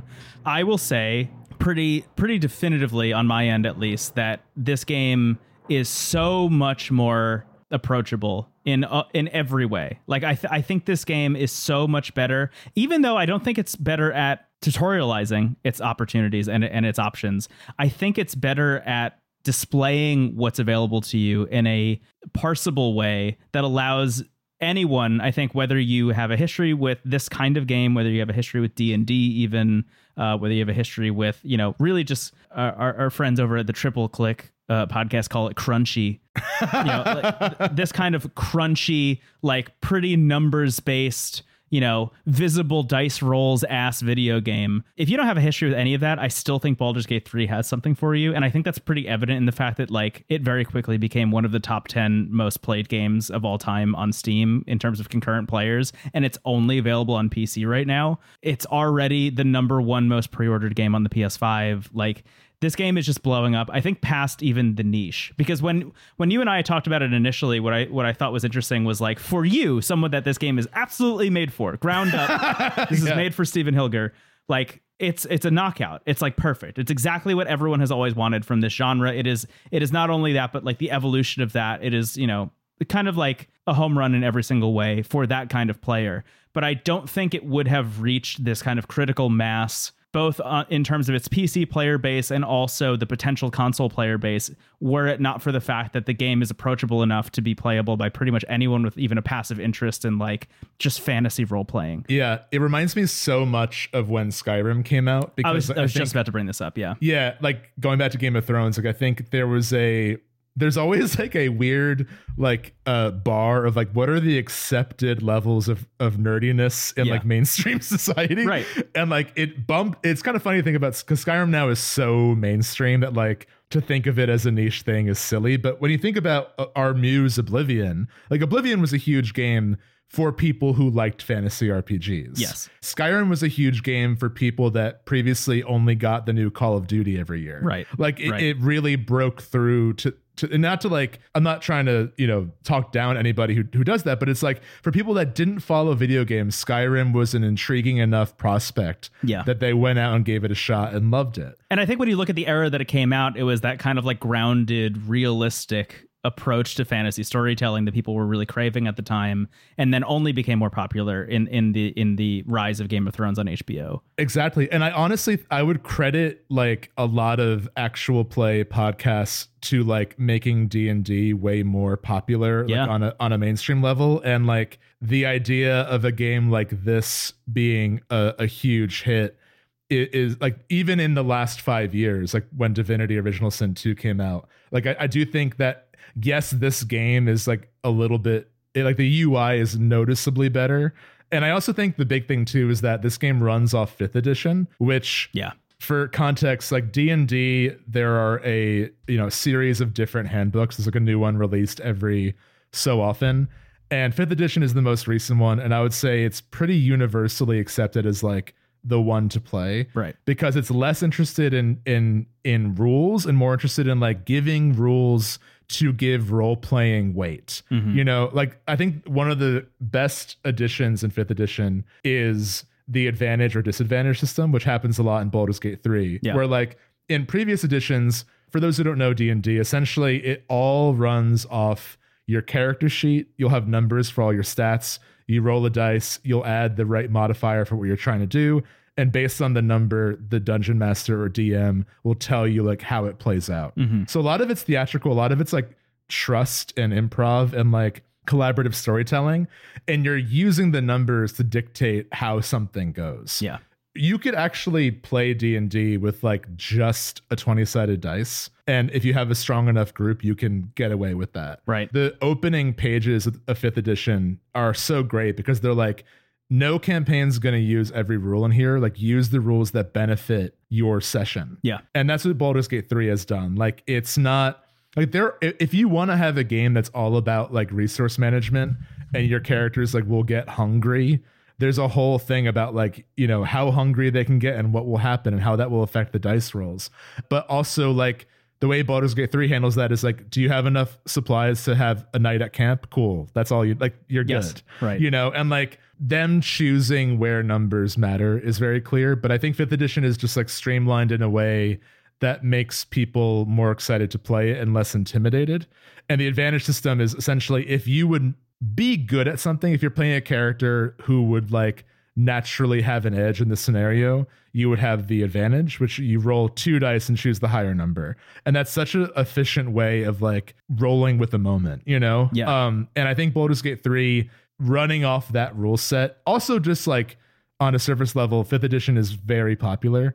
So I think like the percentage of players who have a working knowledge of 5th edition is probably fairly high compared to whatever on Earth Divinity is running off of. Right. Which is like an unknown text that's in like dead Latin. But yeah, Baldur's Gate, I'm really glad that that's working for you because I was trying to gauge like, is this more approachable or am I just getting more experience with this type of game? Okay, so I think the caveat there is that I personally am finding the game to be extremely difficult. Like even though I feel like I'm having a better time with it than I did with Divinity or even with Dragon Age in a lot of respects, or some of the earlier BioWare stuff, which I've tried playing, I still am finding myself running up against walls, both in terms of like the combat and not knowing all of the options I have available to me at all times. I think the game does a pretty good job of like when you're in combat, which becomes a turn-based combat experience. When you're in combat, you know, they show you pretty clearly how far each character can move.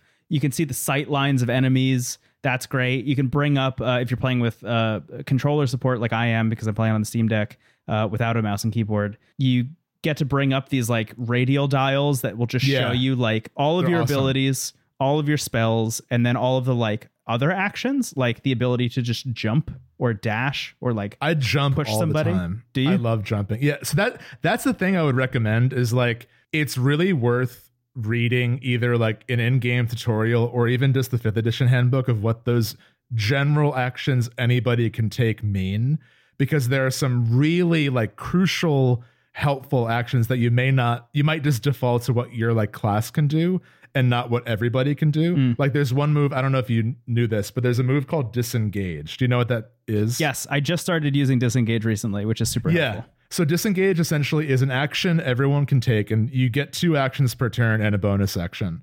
So basically, like if a character ever leaves a threatened square, like if you're like next to an enemy and you try to walk away, even if it's your turn, leaving a threatened space on the map will provoke an attack of opportunity where the enemy will swing at you as you try to walk away. Yeah.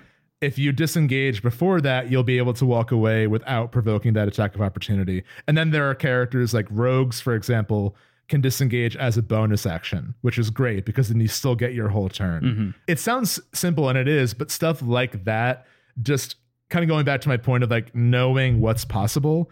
Once you kind of know what all your abilities do and what they mean, you can really think about like, okay, where are we fighting? How can I use the map and my abilities to like give me an edge? Because pretty much every combat event, especially early on, you're at a severe disadvantage. Yeah. And pretty early on, like I think the game does a pretty good job. I'm playing on balanced difficulty, and like usually when fights are hard, it's to kind of encourage you to approach them differently.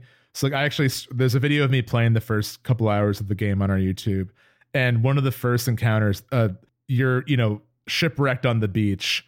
I'll get to the opening because I really do want to talk about it. But you're shipwrecked on the beach, and you have to like find like a safe place to be. And one of the first places on the beach is the shipwreck, and like there are these weird brain creatures on it that like will one shot you. So like that, it's kind of a tutorial moment where it's like you actually might be better off just like hiding and avoiding combat altogether. Or, there are a lot of cases where you might like, I think having a few spellcasters is always helpful because there are so many spells that just like let you manipulate nature or like just make a giant sheet of ice so everybody slips when they try to walk down a certain thing. Yeah. It can be frustrating. I think the game is very difficult, and I would probably recommend playing it on the easier difficulty starting off. But it's thrilling when you get something to work. Like it's thrilling when you're able to like creatively finagle your way out of like a doomed battle. And I think what the game is going for, and maybe they do a little bit too good of a job, is giving combat a lot of weight. So that way, like you're kind of encouraged to not just brute force your way through every problem. It makes really tense moments of dialogue where like you have to roll for persuasion or performance or deception. Like it makes those moments like nail biting. This is the thing about the game for me is like if I was to give one point of criticism, which I think will probably fade away the more of this game I play and the more comfortable I become with the combat, is that I think this is just purely from like a design and like messaging standpoint. I think the game does a much better job of creating those moments where I feel like I have a lot of options and a lot of things at my disposal when I'm in those dialogue scenes than I do in combat currently. Because when I'm in combat, I'm given 45,000 options all at once. And when I'm in dialogue with somebody, I can very clearly see the different ways I can role play. And there are a lot of, in almost every piece of dialogue in which your character speaks, there are always a bunch of things that will allow you to role play better or allow you to make a completely bizarre decision or whatever. And those are the moments where I'm like, okay, well, for this dialogue option, I have to roll for persuasion. For this dialogue option, I have to roll for this. And this one, okay, I'm playing as a paladin, so I get this dialogue option. And for this one, I can use my weird like telekinesis ability or my telepathic ability to like infiltrate their mind. And this one is like serial killer adjacent, whatever. And that's the stuff that I find the most engaging, which has been great for me because I've been playing as a character who has extremely high persuasion and is super intimidating. And those two options do appear pretty frequently for me. And it's the first time where I've been able to experience a game like this, which I feel like is a thing that Bethesda tries to do. And I feel like doesn't really nail in, I'm going to say any of their games, maybe except for New Vegas, which is the one that I think most people would argue is like the one more that, Obsidian. That gets it right. Yeah, which is Obsidian. But I'm playing mostly through dialogue. And it's the moments where I get into combat, and I think this is just partially how I rolled my character. It's the moments where I get into combat where I'm really kind of fucked because my character is so focused specifically on persuasion and intimidation that like if things break bad or if my rolls don't, get me through those checks, then I'm kind of fucked if I'm in combat at all. Which, that's also role playing the character that I made in a lot of ways. And that's totally exciting, and that's powerful in its own way. But I'm so bad at the combat that like, and I think you'll get better as like, it's probably definitely difficult, but I think you're right that will fade as you play. I just don't, I don't feel that anything is possible itch when I'm in combat the way I do when I'm in dialogue. I think is the point that I'm trying to make. What character have you gotten the full cast yet or no? I don't know about the full cast, but I have a full party and then some.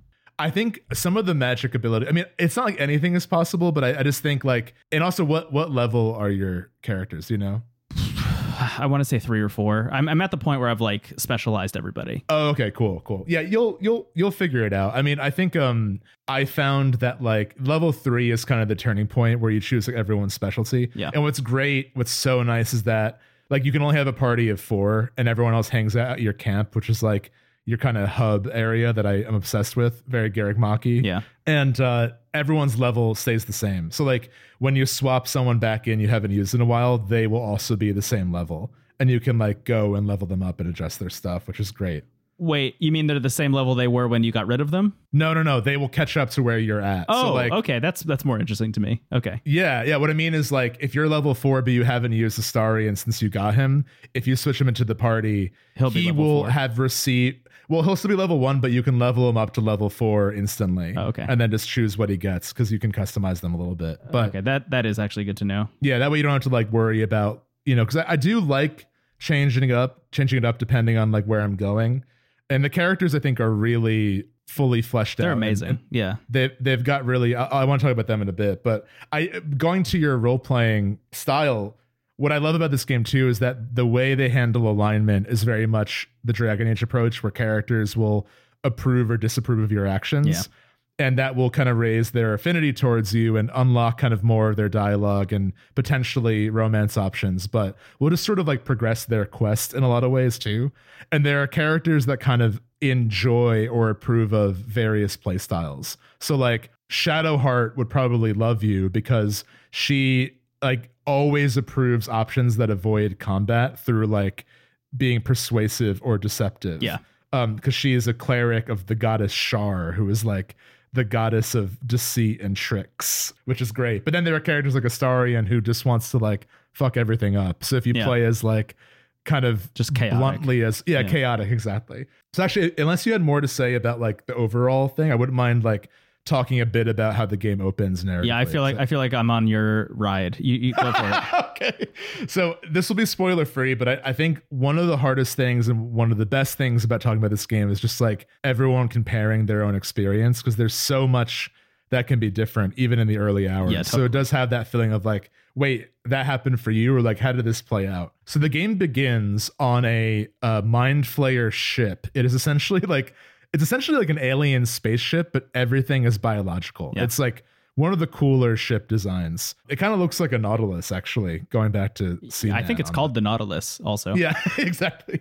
So you are a captive on this ship, and there's a Mind Flayer who are pretty classic D&D villains. They're these like evil wizards with squid heads. Yeah. You probably have seen them in some way. Yeah, you've heard of them if you've watched Stranger Things. Yeah, they are. They have captured all these people, and there's a pool of like this insect larva that they are like putting in people's heads pretty horrifically. Yeah. So like they'll place it like on someone's eye, and then it will like squirm into their brain, and they do that to you and a few other characters. And then pretty quickly the ship gets attacked by Githyanki, who are the mortal enemies of the Mind Flayers that are all riding dragons. And in the midst of the chaos, you find a few other people who are on the ship, escape. The ship crashes and you wake up on the beach. It does weirdly feel like the Divinity opening, where like there's this kind of uniting event where everyone is like trying to get out of a place together. Yeah. Like in the case of Divinity, you have the source collar on. But I think this is a better approach, because I think a lot of that game, because you're like a captive, it's hard. You feel like you can't do anything for a long time in the beginning hours of that game. But essentially, like you crash land on the beach, you run across a variety of other characters who you'll like telepathically know that they also have the tadpole in their brain.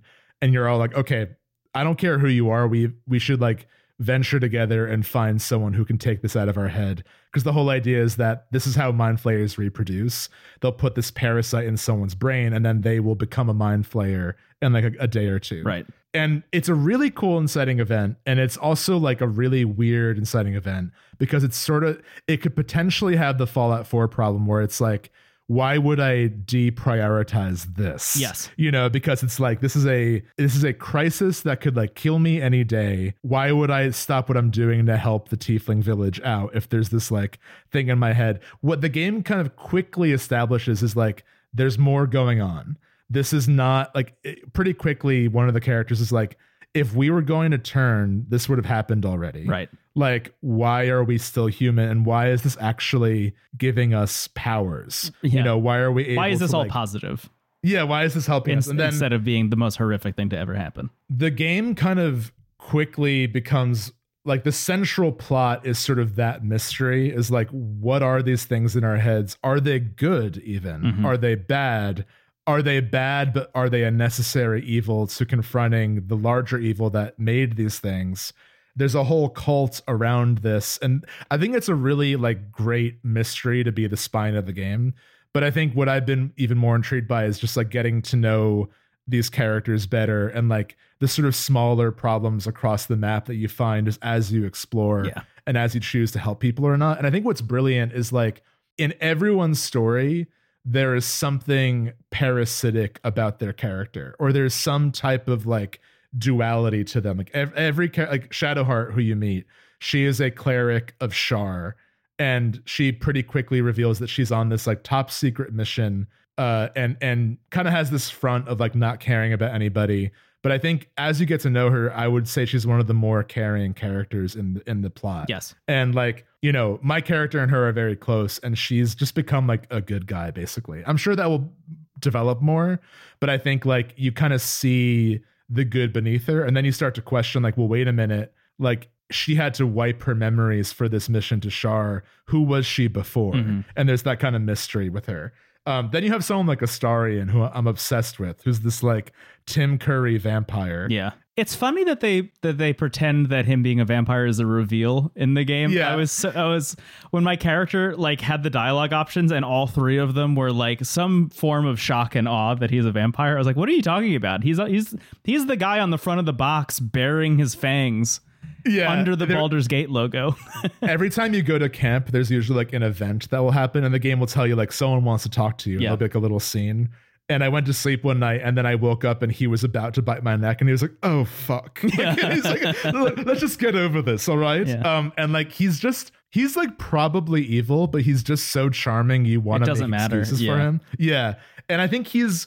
Some people, you know, the alignments are like lawful, neutral, chaotic, and then good, neutral, evil. And I feel like there's a secret one just called chaotic stupid, where like someone just wants to like mess around and like fuck with the game. Yeah. And he's that. I don't think he's a good guy, but I've also been impressed by his backstory. I don't think it like condones his actions, but I think he's a more interesting character than he lets off. Yes. If you choose to get him or get to know him. And then, you know, basically every character that comes off as good has more going on. Do you have Gale? Do you have Gale in your party? I love Gale. Yeah, my main party is Gale, Shadowheart, and Karlach. I don't know if you got her yet or not. I did, yeah. I haven't used her at all. That was why I was asking about the leveling system. Yeah, Karlach is a barbarian, and she has like a infernal engine in her heart. And she's like, I would say she's like the definition of chaotic good, but she has this like, she and Gale both have like a magical device in their chest that needs to be like appeased. Right. And it's kind of funny because when like it comes out to the whole camp that Astarion is a vampire, they're all like, whatever, like throw it on the pile of weird shit about all of us. Yeah, like, exactly. And I think what the game is seemingly exploring is like what happens to one's identity when you're controlled by an external force. Yeah. Whether it's totally a mind flayer parasite or even just like societal things like oaths to clerics. Like I think that is where the story is really thrilling to me, because it's really, even the moments that seem like the game, like clearly these parasites are probably not good, there's enough mystery that you're intrigued by them. Mm-hmm. And without saying too much, there is a whole optional skill tree that is a total jump scare that like when that was revealed, I was like, this game is unbelievable. Yeah. And I think it also just like, it does what I expected to, because it's Larian, and I know that they know the appeal of D&D, the freedom, the crazy amount of things you can do in any scenario, like how it will accommodate every style of role playing. But I think what I'm most surprised by pleasantly is just like how much I care about the cast. Because as much as I think the Divinity cast was interesting, there was always kind of a layer of separation between me and them. Like they were kind of unlikable characters.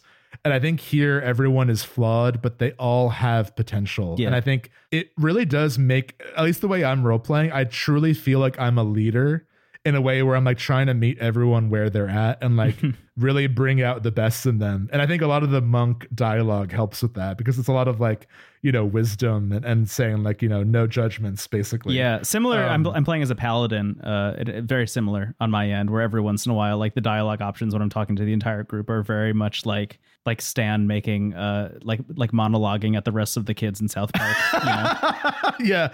Who you mentioned, Gale, who's your party? Are there favorites you have amongst the cast, or not really yet? No, I mean I have the same party as you, except swap in. Well, yeah. Who do you not have in your party right now?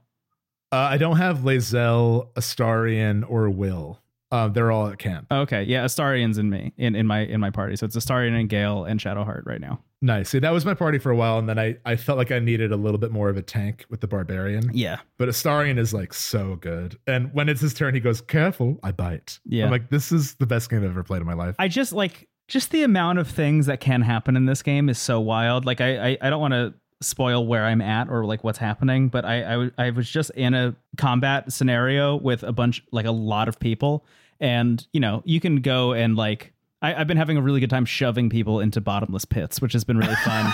And it never really occurred to me that that was also a thing that the enemies could do to me.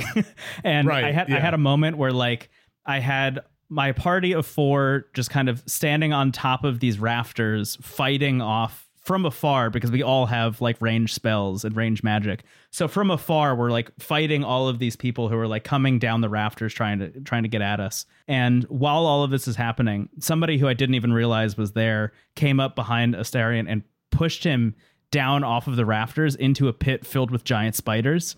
And going from this, like, I think I got it this time, because I died many times on this combat already, but going from like, I think I got it this time, to now 3 of my guys are hanging out on top of the rafters, and anytime it's Astarion's turn, I have to like figure out how he's going to fight 3 giant spiders and also another guy who I pushed down there earlier all by himself.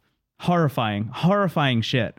And those are the moments where I'm like, when I get good at this, that moment's going to be thrilling instead of anxiety inducing. Also, you know, I know exactly where you were. And in that battle, I had hid and sneaked behind and were on the rafters. And then my character fell into the pit with the spiders. But because I have animal handling, I convinced them all to eat all the goblins in the other room. No way. So I opened the door and they just all swarm in. Oh my God, that's so cool. That's kind of why I think these games benefit from like either repeated playthroughs or just conversations like this. Yeah.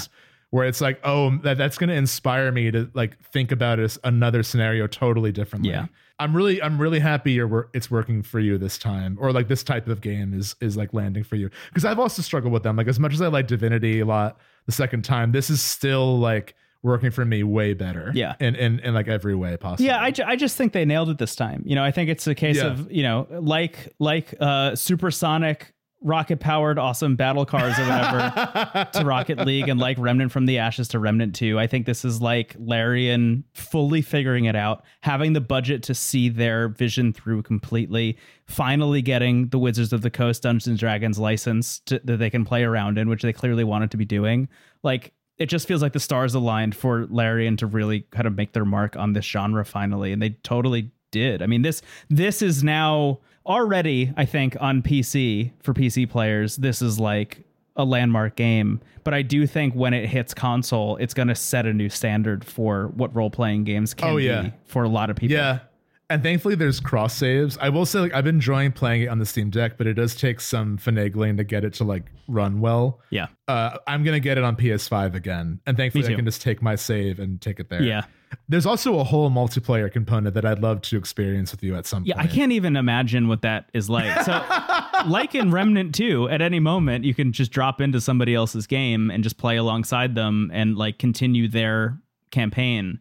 That just sounds so chaotic. Like, yeah, I can't even imagine how that works. I feel like I would probably want to start a new campaign that's like, okay, it's like the 2 of us from the beginning. Because like, I had a friend who wanted to play last night. I'm like in the thick of something crazy right now. The idea that my Dragonborn monk Lester would just like stop and go into another realm is unthinkable. Yeah. But yeah, I do want to experience that before the year is over, because it just sounds like a lot of fun. Yeah, maybe when it hits PS5, we should do that. Make a new character. I feel like that would be good. Yeah, because I mean, even I'm enjoying playing it on the Steam Deck. Like I've gotten it to a point where I think it's running pretty well, but it definitely is taking a pretty big hit, like graphically, and also the Steam Deck battery only lasts like an hour to an hour and a half. So I'm like pretty much like tethered to a wall outlet whenever I'm playing Baldur's Gate 3. And it also, I think what I said to you was it sounds like one of those fans they use to test how aerodynamic cars are whenever I open the game, which like, it's clear that like, actually, I think as of yesterday, it's like confirmed, verified for the Steam Deck. So it has like the green check mark now. And I just don't think that that's true. Like, I don't think it's been optimized for the Steam Deck in a way that makes me feel like I could fully recommend that to everybody. What I am excited about, though, is when it launches on Mac, because I think playing it on like my M2 MacBook Air is going to be really good. At the end of the day, it's like made for mouse and keyboard in mind. Although I do really like the radial dials. I think that actually is a great way to organize. I legitimately like the control scheme. I think it is more intuitive than I was expecting initially. I thought that I was going to eventually wish I was playing with mouse and keyboard and like hook my Steam Deck dock back up to my computer monitor instead of my TV and like really set it up and play that way. And I just haven't felt like I needed to, which I think is, a plus for whoever designed that control scheme over at Larian. Yeah. Like, shout out to them. I also think like I when I was streaming it, I was playing with the PS4 remote, and I think that like the Steam Deck recognized that as like a keyboard basically. So I had it was interesting. You had the UI of mouse and keyboard, which was confusing to me because you kept saying you were using the DualShock controller, and I was like, this is interesting. Yeah. And then when I switched to handheld, it was the radial dials, which I preferred pretty strongly because it also showed me like more of my options. Like I forgot that as a Dragonborn, I had Fire Breath, or as a Gold Dragonborn, excuse me. I think too, the character creator is like totally wild in a good way. Yeah. Like you can like even just choosing what type of Dragonborn I am, there were like 12 different shades of golden Dragonborn. So like I have like a gold and green hue, but there were like many others. Yeah. Which is so cool. And like I think honestly just the character creator is a selling point for a lot of people. Because like you can just make so many, and it's making me want to play D&D as this character. Like I want to almost do the flip of it. Oh, that's fun. I also, one other thing too, just as someone who loves 5th edition, it's really exciting in kind of a nerdy way to see like how certain spells are animated. Because like some like Eldritch Blast, Guiding Bolts, like Sacred Flame, these are all spells I've heard my friends say like I use this, and I can just imagine it. But like actually see like.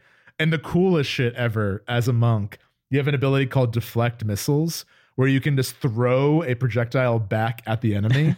And like seeing my Dragonborn like grab an arrow and just throw it back at a goblin, and they that's so fall cool. off where they're firing. I'm like, this is the sickest shit ever. Yeah.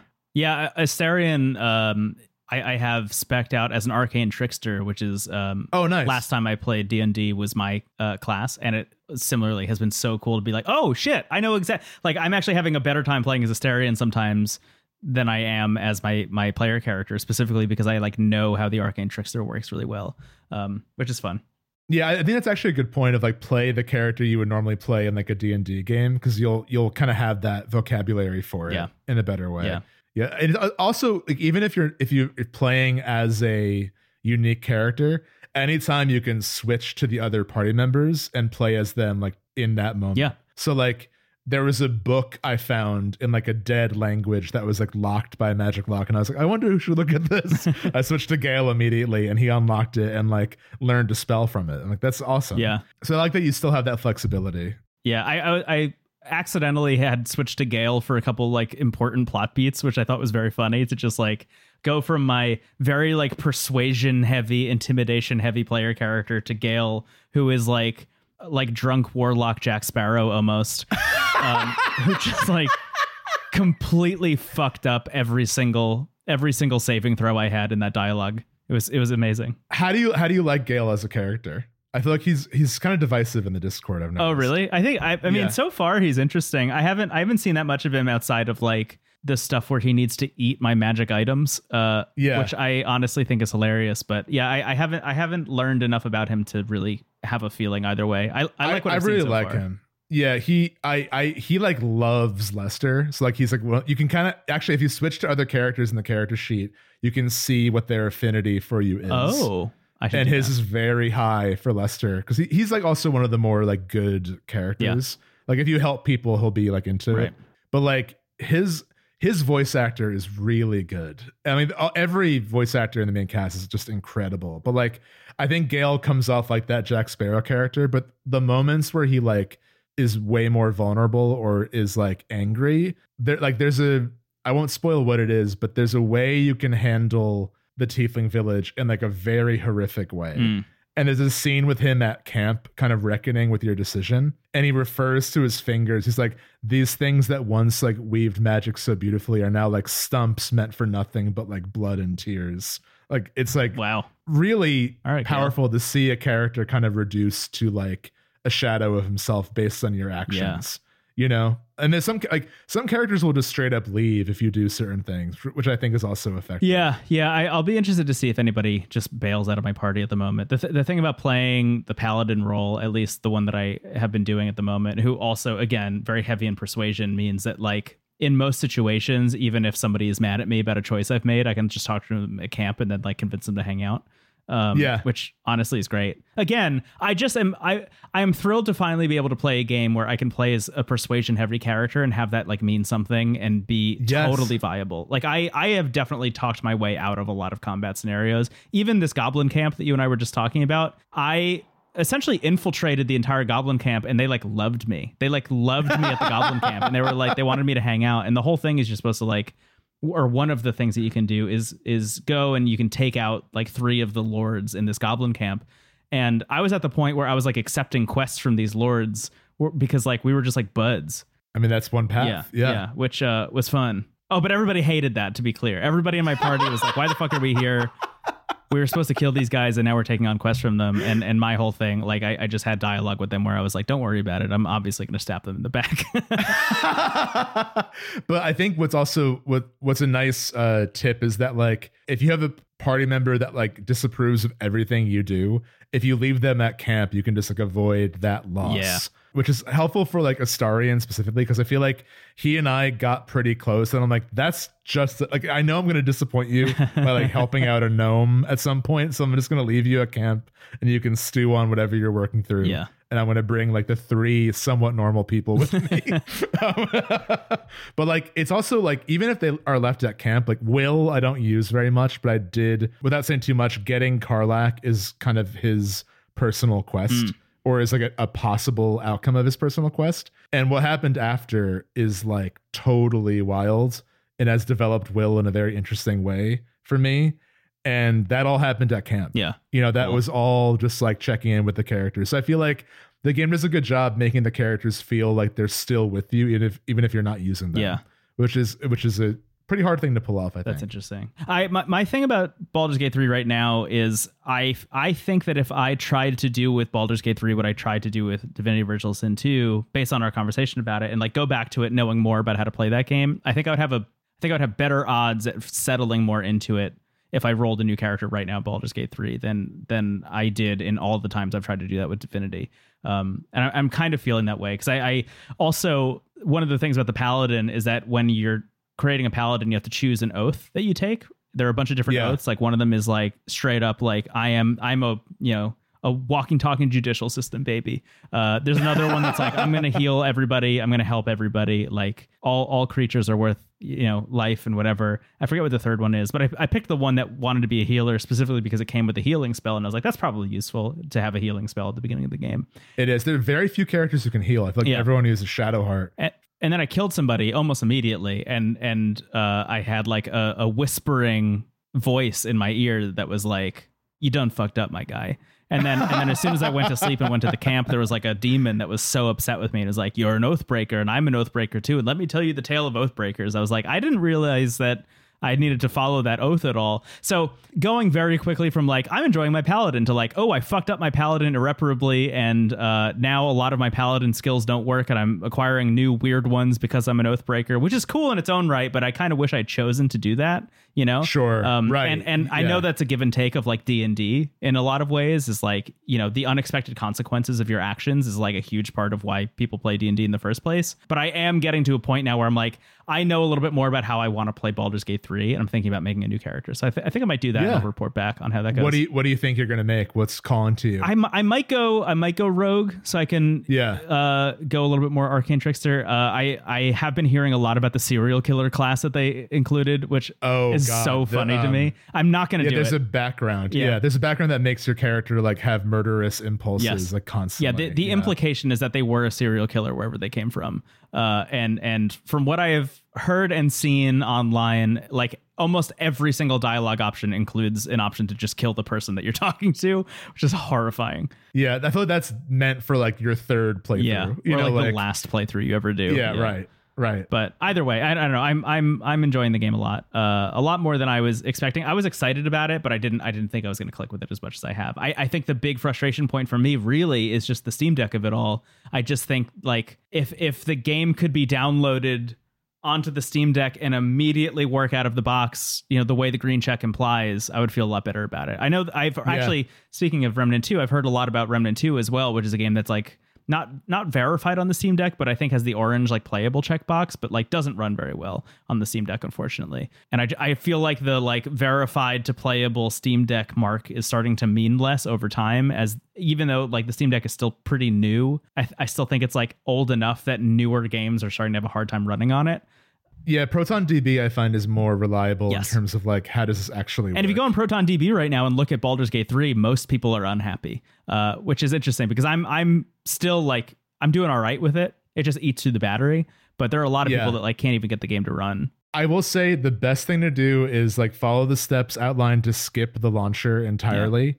Put it on 40 frames per second and then turn off. There's one like kind of mess around in the video options, and there's one like whatever the option that's like this is a cutting edge technology, turn that off. It will make the game blurry on Steam Deck, and since I've done that, it's been like totally fine. Yeah, I have it running at 30 frames per second, which is helpful, and I think it's 720p and whatever that thing is, FSR, which is like the that's what it is. No, turn that on, turn that up to ultra quality, and that helps a lot. Oh really? I just have it off and it looks way better. Okay. Maybe I just had different things going on. Yeah. Like for whatever reason, like when I kept restarting, it would either be like super pixelated or blurry until I turned that off. Interesting. But again, that's case in point. Like it's kind of it's weird that you and I have the exact same machine, and that setting either helps or hurts. Yeah, that's not how that should work. Exactly. So I think it sounds like this coming out on PS5 next month, new character might be like the moment for you for this game. Yeah. But I'm still gonna like probably play it right after we're done recording. Yeah, me too. But I think this will be something we talk about again. I'd like to talk more about like what's actually happening, because I think that's about as much as I can say without spoiling too much. I'm just excited to get out of this early area, because like I can tell already that like the ship crash and then assembling the party, going and dealing with like the tiefling and druid area and this goblin camp, like all of this is like tutorialization for just the amount of possibilities and the amount of stuff that Baldur's Gate 3 has on offer. I'm more excited about the next thing that happens after that. Like I'm more excited about like main plot, start to like go into cities, taking on a bunch of side quests, and really like choosing my own adventure instead of being on what is the most railroaded version of what is supposed to be the most open game possible. You know what I mean? Yeah, there is a lot to do in that area though. Like if you explore and you kind of do some of the more like side quests, like there is a lot of benefit in that. But I know you mean, and I've already like I just got to like the next big area. You're actually given a choice. So like it does start to branch out in that way. Like once you've resolved that, they basically say like you can go this way or that way. Great. And that area is truly wild. Like it really feels like moments of Elden Ring where you're kind of reminded why we say fantasy. It has that feeling to it. So I'm very excited for you. Wow. Yeah. Baldur's Gate 3. Baldur's Gate 3, it will come up again for sure. I think that's going to be it for us, though. I actually forgot we were recording halfway through that section. Believe it or not, we'll be back next week with even more video games.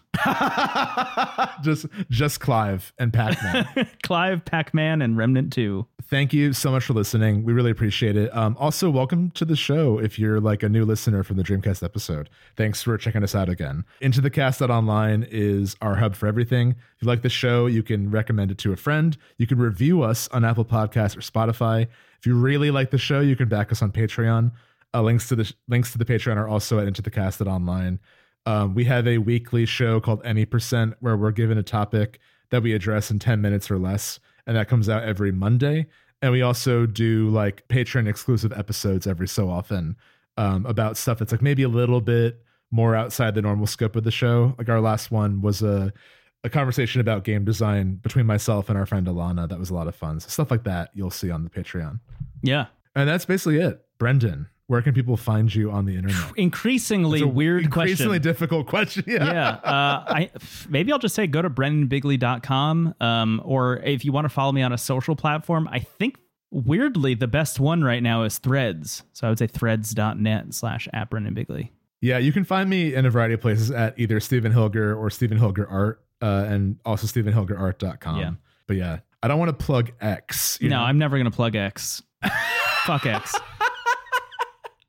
It looks like a shitty flavor of Axe deodorant. I was saying it feels like an app that you would use to book a private flight where you just dump oil into the Atlantic.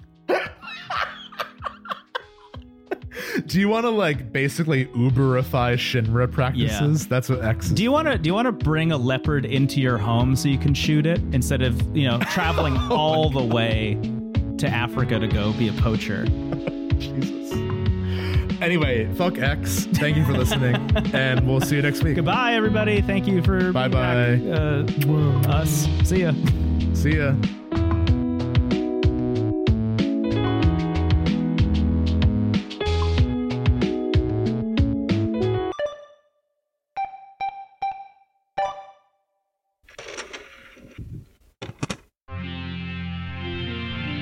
TWG, the worst garbage, online.